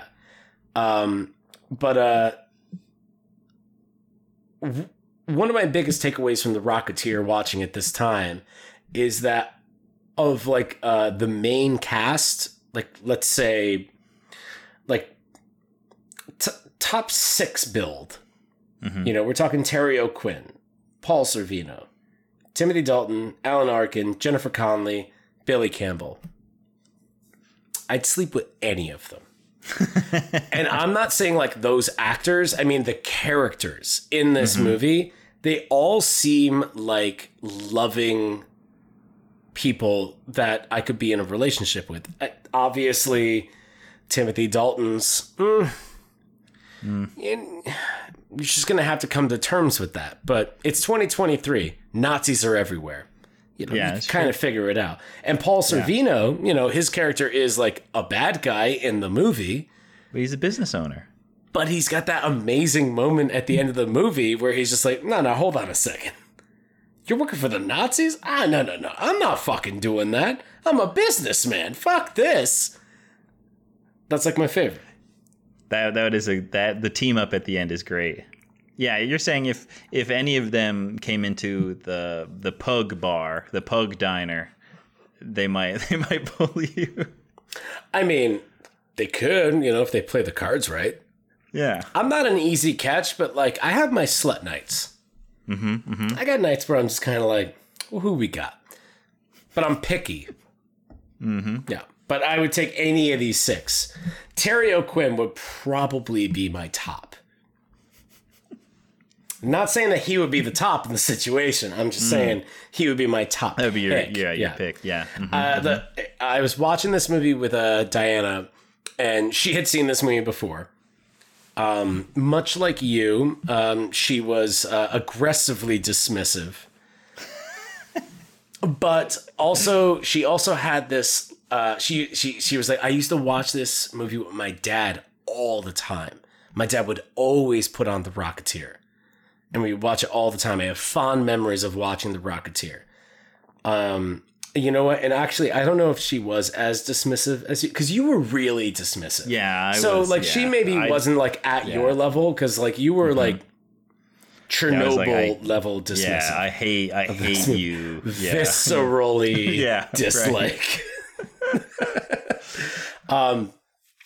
But when Terry O'Quinn's character comes in, and he's doing his thing, he's talking about aviation, and then somebody calls him Mr. Hughes. Diana turned to me. She was like, wait, is he supposed to be Howard Hughes? And I'm like, yeah.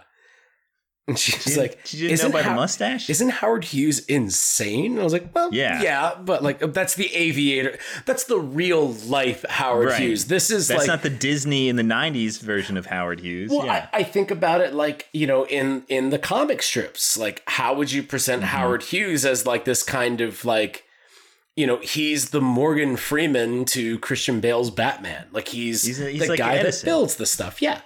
Yeah. So you would just kind of present him as more of like a stable, like fatherly figure instead of being like, I gotta wash the hands. I gotta wash the hands.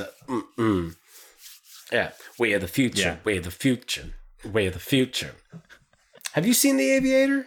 No, I haven't seen that one yet. Tim, that's one of that's my favorite Martin Scorsese movie. Really? That's my favorite. That one got panned. Did it not? It didn't go over well. I mean, it got nominated for a bunch. It's kind of like Dick Tracy in that way. It came out, and it was from like an esteemed director. There's a lot of good actors in it. Got some Academy Award nominations. Didn't win too many. Mm-hmm. It's one of the reasons that I really hate. I mean, this is kind of wow. Naturally coming back to New Zealand. This is why I don't like Return of the King, because Return of the King stole Martin Scorsese's Best Director and Best Picture for The Aviator. Interesting. Yeah. Look, PJ deserved it. PJ deserved it for one of them. No, he deserved it for the first one. Okay. Well, it's an amazing film. Makeup. What do you want to fight about Oscar? It right now? Like, yeah, let's go. I don't know. Do you want to pause the recording? Like I don't know. You've seen both. I don't know what to tell you. We try to keep this. Look, I know that you've been on like Story Screen Reports and you've been on like episodes and stuff with like Robbie and stuff in the past. I need you to remember what it's like to be on an Overdrinkers episode with me. We keep this shit fucking tight. Can you do that for me? Yeah. Please. Yeah. Excuse me? Yeah. Oh, you can. Yeah. Yes, Mike. Yeah. Yeah. None of the Overdrinkers have ever gone at 2 hours over because both hosts are smashed. Certainly the Mamma Mia one or the James Bond ones have never gone over. Ever. No. You got to keep this shit fucking tight, man. Otherwise, you lose listenerships. Mm-hmm. What do you got in your notes for Rocketeer, man?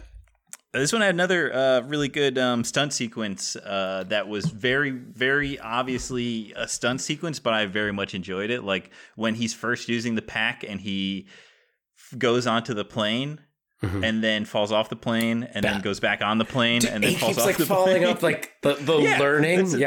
Yeah, that's like great because you're like, oh, that's all right. So that's a stunt man wearing a parachute and he's climbing on the plane and then they tip him off and then it cuts and then he pulls the chute and then they reset and they do it again. And, you know, you can tell the cuts, but it's really fun that that's in the movie because those don't happen that much anymore. Yeah.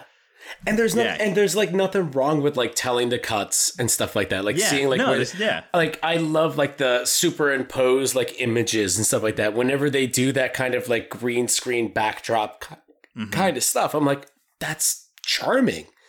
Especially with something like The Rocketeer, which, you know, it's made in 1991, but it's kind of throwing back to like movies of the 30s and the 40s. So it's kind of fun and energizing and will never age. You know, in a way that like Darkman or even Dick Tracy or Batman will, where, well, not even Batman. Like Batman's kind of like also stuck in that idea of like, this is the 50s, even though it's made in the 80s and it doesn't take place in the real world. It's never said what year it is. It just kind of feels like late 40s, early 50s, kind of like Chicago, you know, Gothic style kind of stuff. So it's like, it'll never get old because you're like, well, no, it takes place back then, but you don't know when then is. With The Rocketeer, no one has a pager. Yeah, right. Yeah. No one is like, cell phones and like, have you heard about Charlie Sheen? Like, they're not doing that. And it's the same with The Rocketeer. Like, it's really fun that they're kind of placing themselves like firmly in that kind of 30s mentality and aesthetic. Even though, again, like it's 1991, they're using state-of-the-art technology. They're still 2 years away from like CGI revolutionizing everything with, you know, Jurassic Park. So it's like every time there's like a practical stunt like the one that you're talking about, and you can see that is a person falling off of a plane or a person hanging onto a plane. And even when they cut in between it and it's like, no, all right. So like that's an actor and they're kind of like compositing that into a background with like a bunch of explosions and stuff. Like, and you can see like the black matte line all around them. You're still like, there's something charming about it. Yes, I agree. And I also feel like, you know, this movie was made 11 years after Empire Strikes Back. And they fixed all those problems. If you can spend enough money, you can make that shit look cleaner. And I feel like this movie was just like, look, we're going to make it look good, but we don't need to make it look perfect because that's kind of the point. You know, and like that makes the movie last a little bit longer, I think. Like in the idea of like, oh, well, now we have CGI, we have all of this stuff. But it's like, well, this movie was made in 1991, pre the CGI revolution. But also it's hearkening back to how movies were made 50 years before that. It's set in old Hollywood. It's got a real adventure serial feel to it. Yeah, it's okay if when they're driving, it looks like they're behind a projector. There's a projector behind them. Yeah. in a car that's moving still. And also, like it's fine. In the scene that you're talking about, like he gets to the plane, like he flies up to the plane, he gets to the plane, he drops off. He flies back up, he gets to the plane, he drops. Like they keep doing it. Mm-hmm. So it's not like, well, we'll just do it once. He'll get up to the plane, he'll save them, and like that'll be all the money. They do it like 5 times because he doesn't know what the fuck he's doing and keeps falling off. Yeah, and you can appreciate, like, when you can see the technical work that goes into it, you appreciate that scene. Yeah. Yeah. They had to fly a guy up on a plane like 4 or 5 times to get this shot. That's great. I mean, plus like that suit just looks great. It is a cool suit. I still, it's not my taste, but it does. You don't like steampunk. Yeah. Did you play BioShock? Yeah, BioShock was cool, but BioShock's more like a little Art Deco-y than... Did you play this is BioShock 3? No, I didn't play that one. Well, that one's extremely steampunk, so... Yeah. Yeah. What else you got in your notes? That boob shot is crazy. Boob shot. You don't see that very much anymore. When they're out to dinner and Jennifer Connelly is at the table, and Timothy Dalton introduces her to the owner of the restaurant, who's like maybe also a Hollywood guy. Oh, they dropped his name, and he gives her. He's supposed to be like some kind of like studio exec or something. Yeah, he's like charmed, doubly charmed, and then they just pan down to boobs. Like, you know, I mean, this is the thing, you know. It's probably not something that me and you should talk about as 2 men, but me and Diana discussed. They were like, did Jennifer Connelly get boob reduction? Because like they are massive. I mean that in a very polite way. In Labyrinth and in this movie, the earlier films that Jennifer Connelly was in, they are gigantic. They look like so much fun. I totally get it, but I guarantee it was a burden on her. And they don't look as big these days. And which is absolutely fine. Like, breast reduction is a thing that anybody should get if they feel like, if they can afford it and they feel like it's a healthy decision for them to make, go for it. I'm just saying that, good Lord, my woman, why wouldn't you grab onto that? Like in the movie.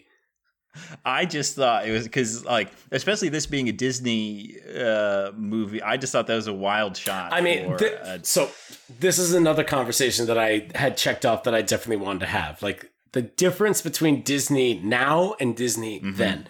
Disney back then, so here's the big thing, is that Disney did not have a franchise at that point. Like, Disney was itself like a company. They made animated films. Everybody went to go see them. They had just kind of hit gold with like The Little Mermaid. They were about to get going with The Lion King and Beauty and the Beast. But they didn't have like a franchise. And that was like something that Batman 1989 like really kind of taught all the other studios was like, there is like, you can make a franchise off of a singular character based off of pre-existing work. All you have to do is buy the rights. And that's why everything got bought up like immediately, which is why we don't have a Fantastic Four movie right now, because like everybody just bought up the rights and they got to make like a bullshit movie every 10 years or whatever. But back then, Disney was a completely different company, and the big thing is Touchstone Pictures. You know Touchstone Pictures. You remember that, right? Like the and like the lightning bolt and like the little blue square. The circle. Yeah. Yep. So Touchstone Pictures was supposed to be Disney's like quote unquote like adult brand. Okay. Like that was supposed to be their more like adult oriented fare. Like, but even something like Who Framed Roger Rabbit, which is a little risque. It's not for kids especially, but kids could still enjoy it. That was Touchstone. Got it. And they kept using that all throughout. And I swear to God, Rocketeer was a Touchstone movie when it came out. But now when you're watching it on, like, what did you watch Rocketeer on? I watched it on Disney Plus. You watched it on Disney Plus, right? Yeah. And there was no Touchstone.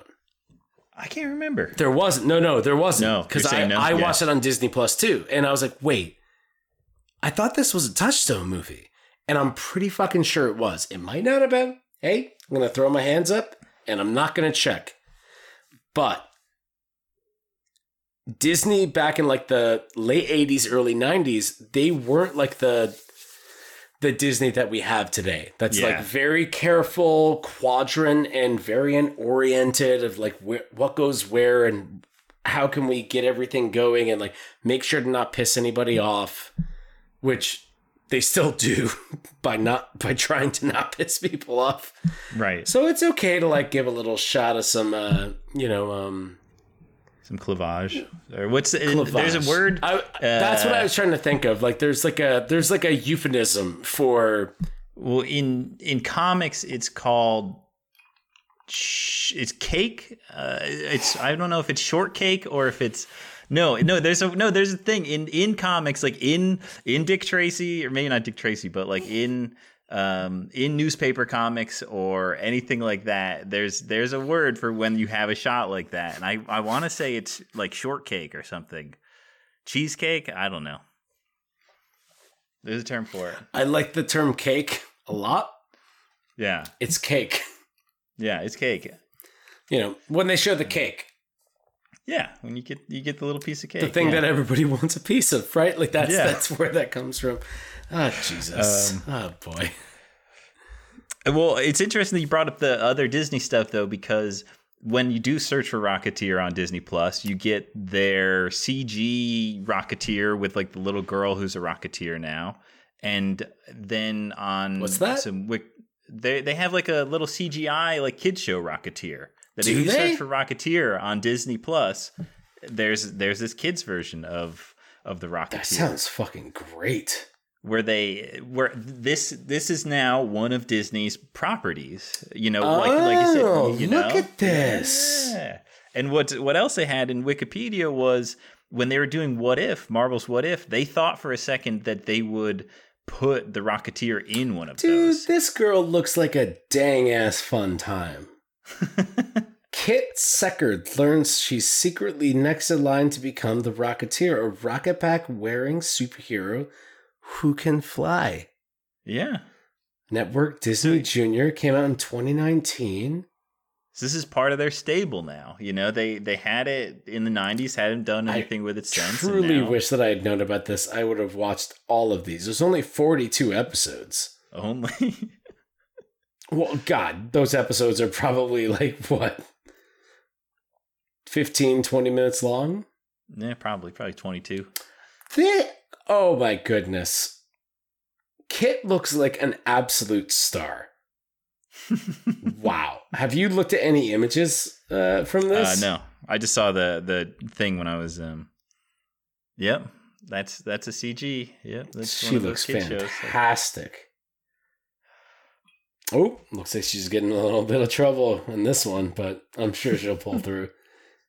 All right, keep going. Sorry. Well, no, they were saying that they were gonna have a what if episode with the Rocketeer in it, with like maybe the what's Cap's girlfriend's name? Peggy Carter. They were in the Peggy Carter episode, they were gonna have maybe a Rocketeer crossover. Ooh. But they didn't, because then they would have to have Howard Hughes in the MCU, and they already have Howard Stark. Oh, who's already Howard Hughes. So, you can't combine them too, right? No, they're the same person, you know. Well, wait, why can't we have Howard Hughes in there too? Because it's Howard Stark, right? That's Tony's dad, Howard. Howard Stark. If he's Howard Hughes, he's the guy. But what if there's also Howard Hughes? I mean, I don't know. That's just what Wikipedia said, is that would be too confusing if there was also Howard Hughes and Tony. And, I thought I was talking to you, not Wikipedia. Look, I was just reading the thing.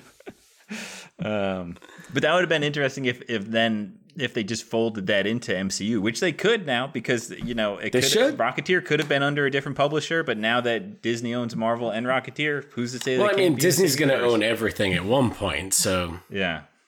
I mean, my pitch on like how do you continue the Rocketeer franchise, like feature film wise, make a direct sequel to this movie, same characters and everything, just recast. And have it take place 4 or 5 years after the fact. He's been the Rocketeer for a couple years. He's good at it. He's really good at it, but something comes up. And what is it? World War II, baby. Well, there is maybe a revival coming. Did you hear about this? No. Go. No, you had no. With David Oyelowo. You might not pronounce it better. David Oyelowo. Yep. Yeah. You got it. He's a retired Tuskegee Airman, which that'd be a cool angle. Hell yeah, it would. Yeah, I would. I'd be into that. I'm also like a big proprietor of make white characters black.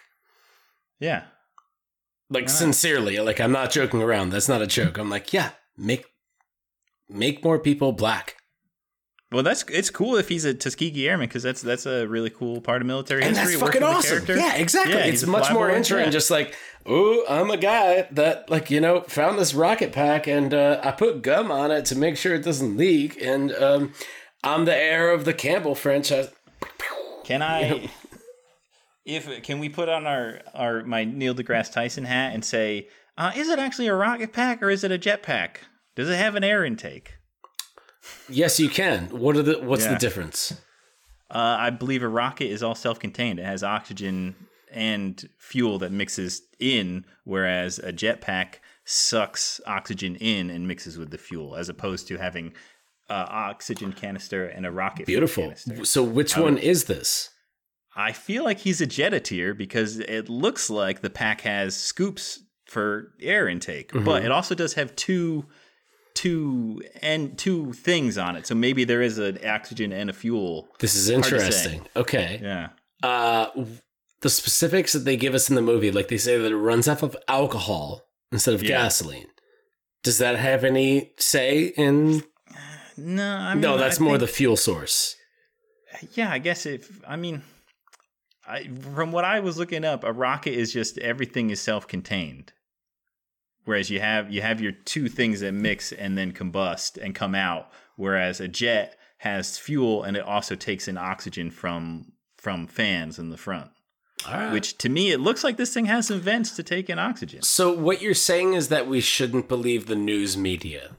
Yeah. It's not a Rocketeer, it's a jetateer. I do like that scene. Like that's like one of my favorite. That's one of my favorite scenes in like 90s superhero movies where like random news reporters are like, what do you, what do you call them? Oh, that's no good. No, what about this? What about this? And then like one person in the back, or it might be like a kid with a lollipop in a seat in the back, and they're like, what about Rocketeer?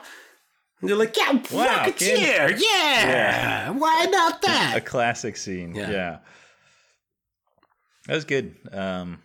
And yeah, the mob team up, the Tommy guns and the cops. That's a great shootout at the end. Cops and mobsters versus Nazis. Like, all right, yeah, let's go. I mean, I love that ending because it really is just like the criminal underbelly that has been like foreshadowing the entire movie, who you think are the bad guys, and it's ultimately revealed like, no, it's the Nazis at the end. All of a sudden, like the criminals are like, it's not like we're evil or anything. We're all just about business. Fuck this shit. Let's kill these guys. Yeah. Like that's like some Sopranos shit. Where it's like two teams like kind of come together and it's like, well, no, we got to stop Ultron. We got to kill him. You remember when like the Sopranos family had to stop Ultron?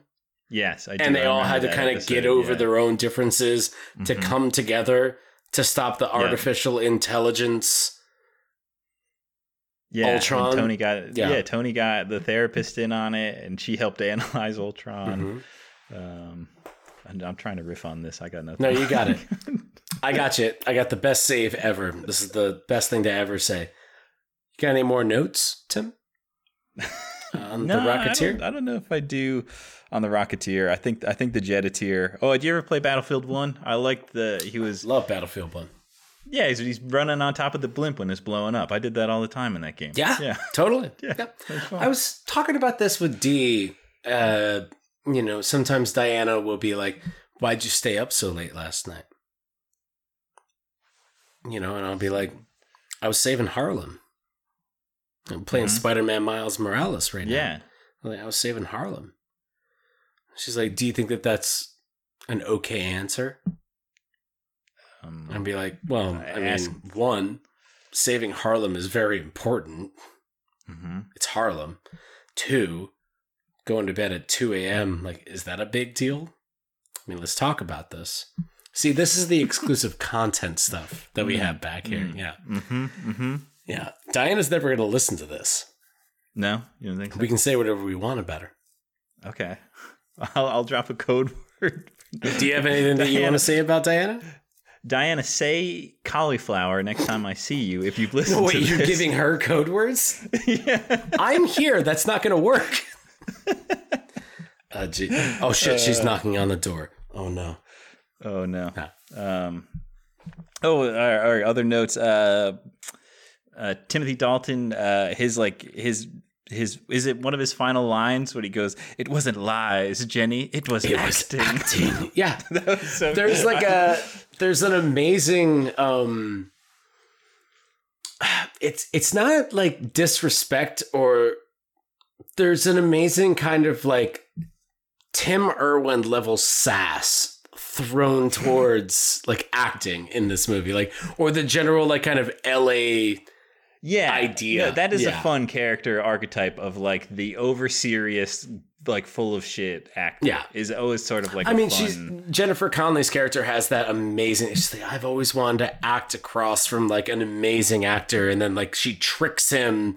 She's like, I've always wanted to act across from you, and I just did like that kind of thing.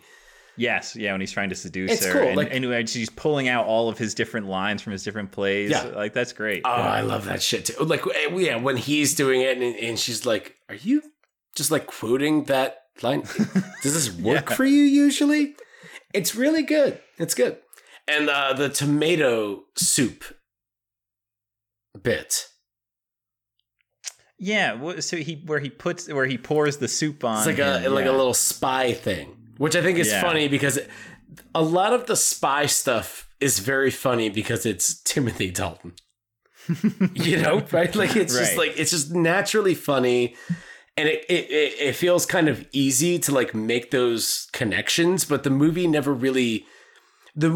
seems like it's like actively playing in on that. You know what I mean? Like sometimes movies in the 90s are like, well, we're gonna hire Harrison Ford and he's gonna do like this weird Indiana Jones bit real quick as this side character and wink, drop like wicked.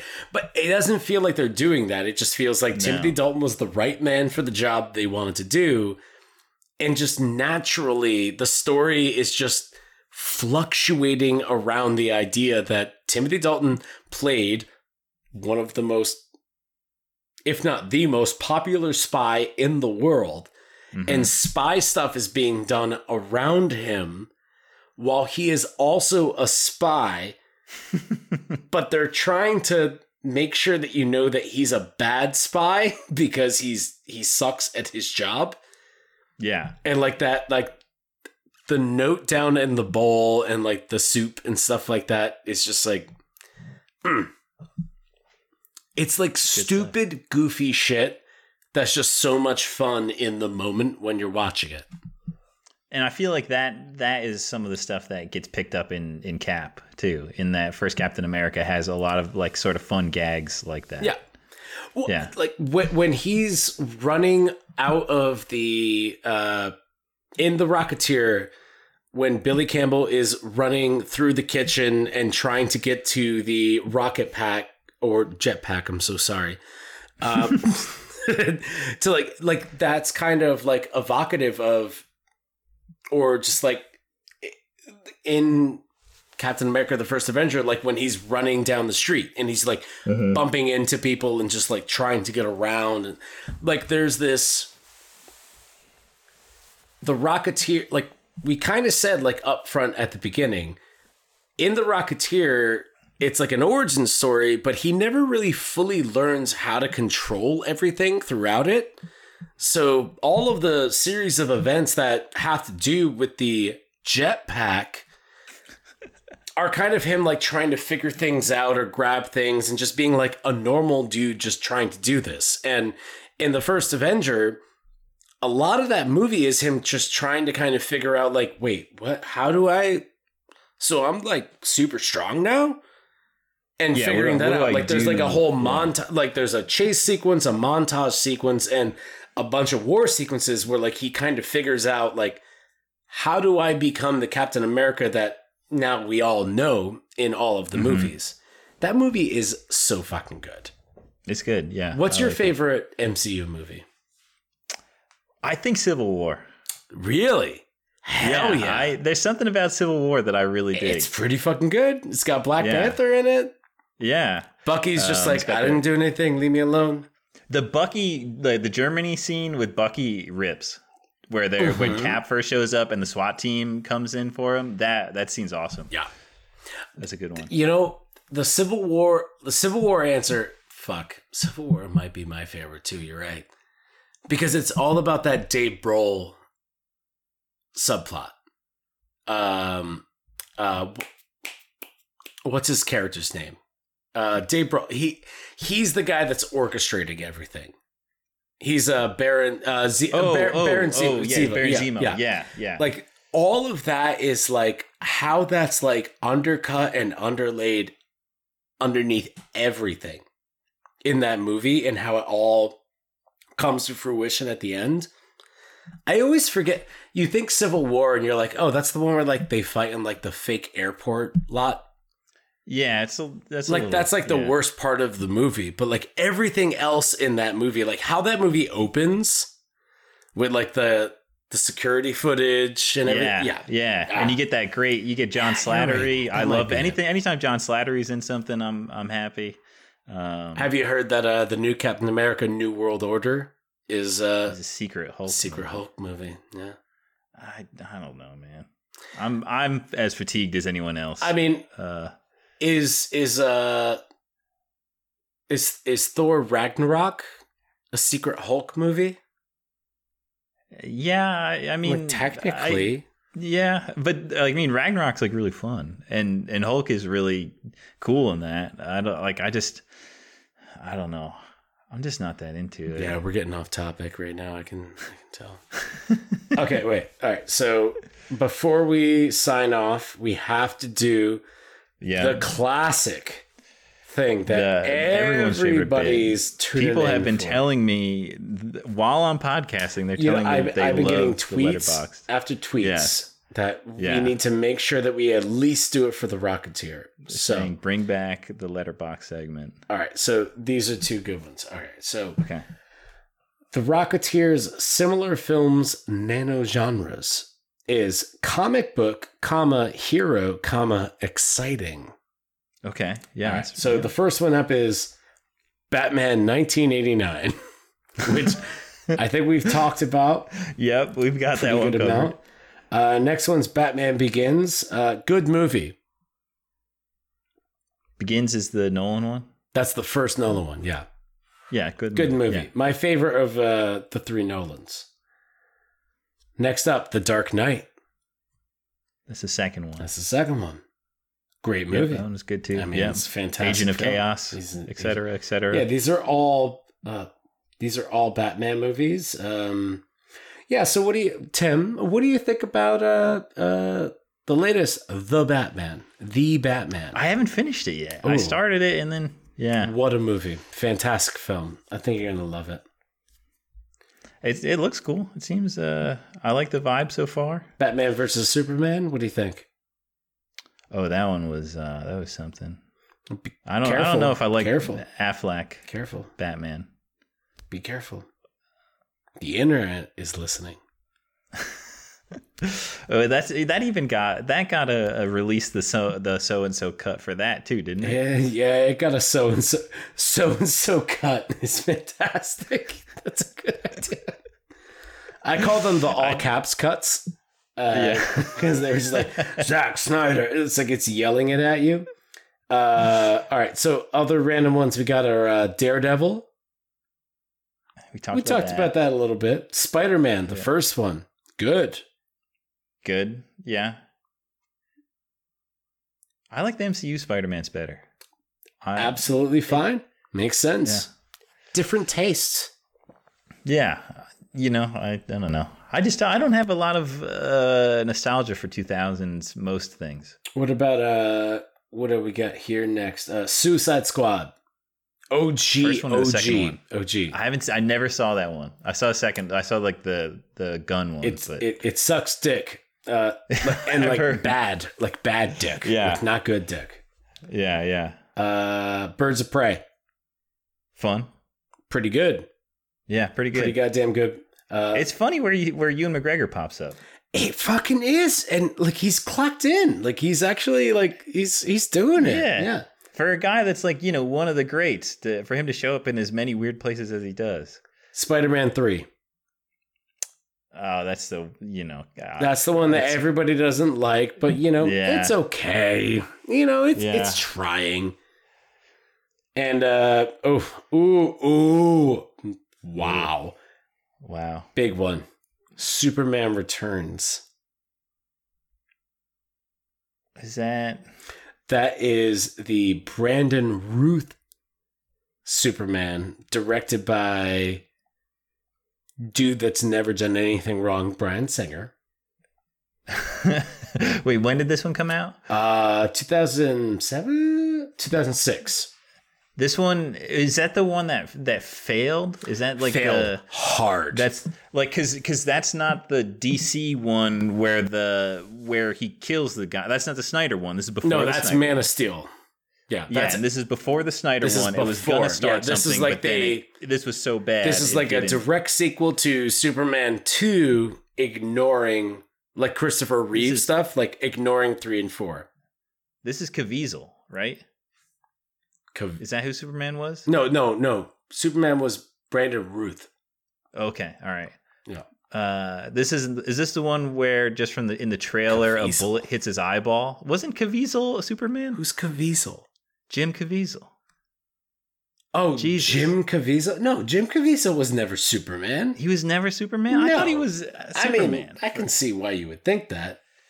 I thought that he was. Maybe they were just talking about him as being Superman. I don't know. Is this the one with the trailer where a bullet hits his eyeball and then deforms? Yes, it is. Okay. Yeah. I remember Superman seeing that. Returns. I think that movie fucks and it's amazing. Kevin Spacey plays Lex Luthor. That's a good pick. He's a good bastard. It's an unfortunately cursed film because Bryan Singer directed it. Kevin Spacey is in it. And Brandon Routh is like doing the best he can to try to be Christopher Reeve instead of being his own Superman because he was told to do that. Yeah, why would they threw out they kept one Christopher Reeves movie. This is a sequel to the first Christopher Reeves movie. The first two. Is what you're saying? The first two. Because the first two are good. It's like that Terminator thing, right? Like that's a curse. Keep the good ones. Right yeah. It sucks. Because like he looks a lot like Christopher Reeve. He like Brandon Routh as Superman. I think he's fantastic. He's awesome.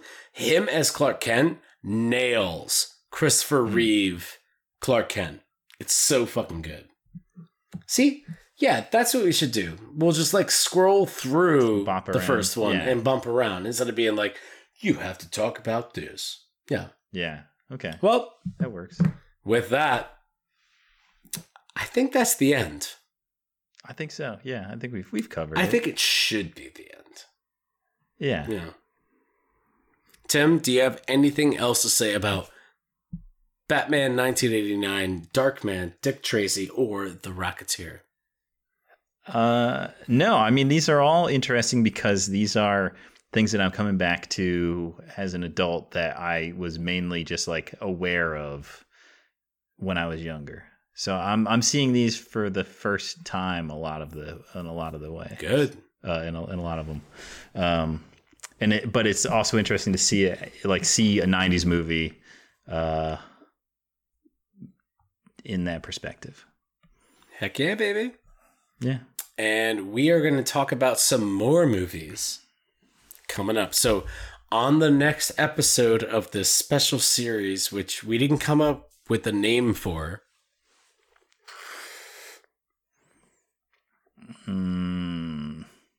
Do you have one? I don't know. I was thinking about it at the beginning, and then we started talking, and then that's usually what happens. So, but on the next episode of, we'll have one.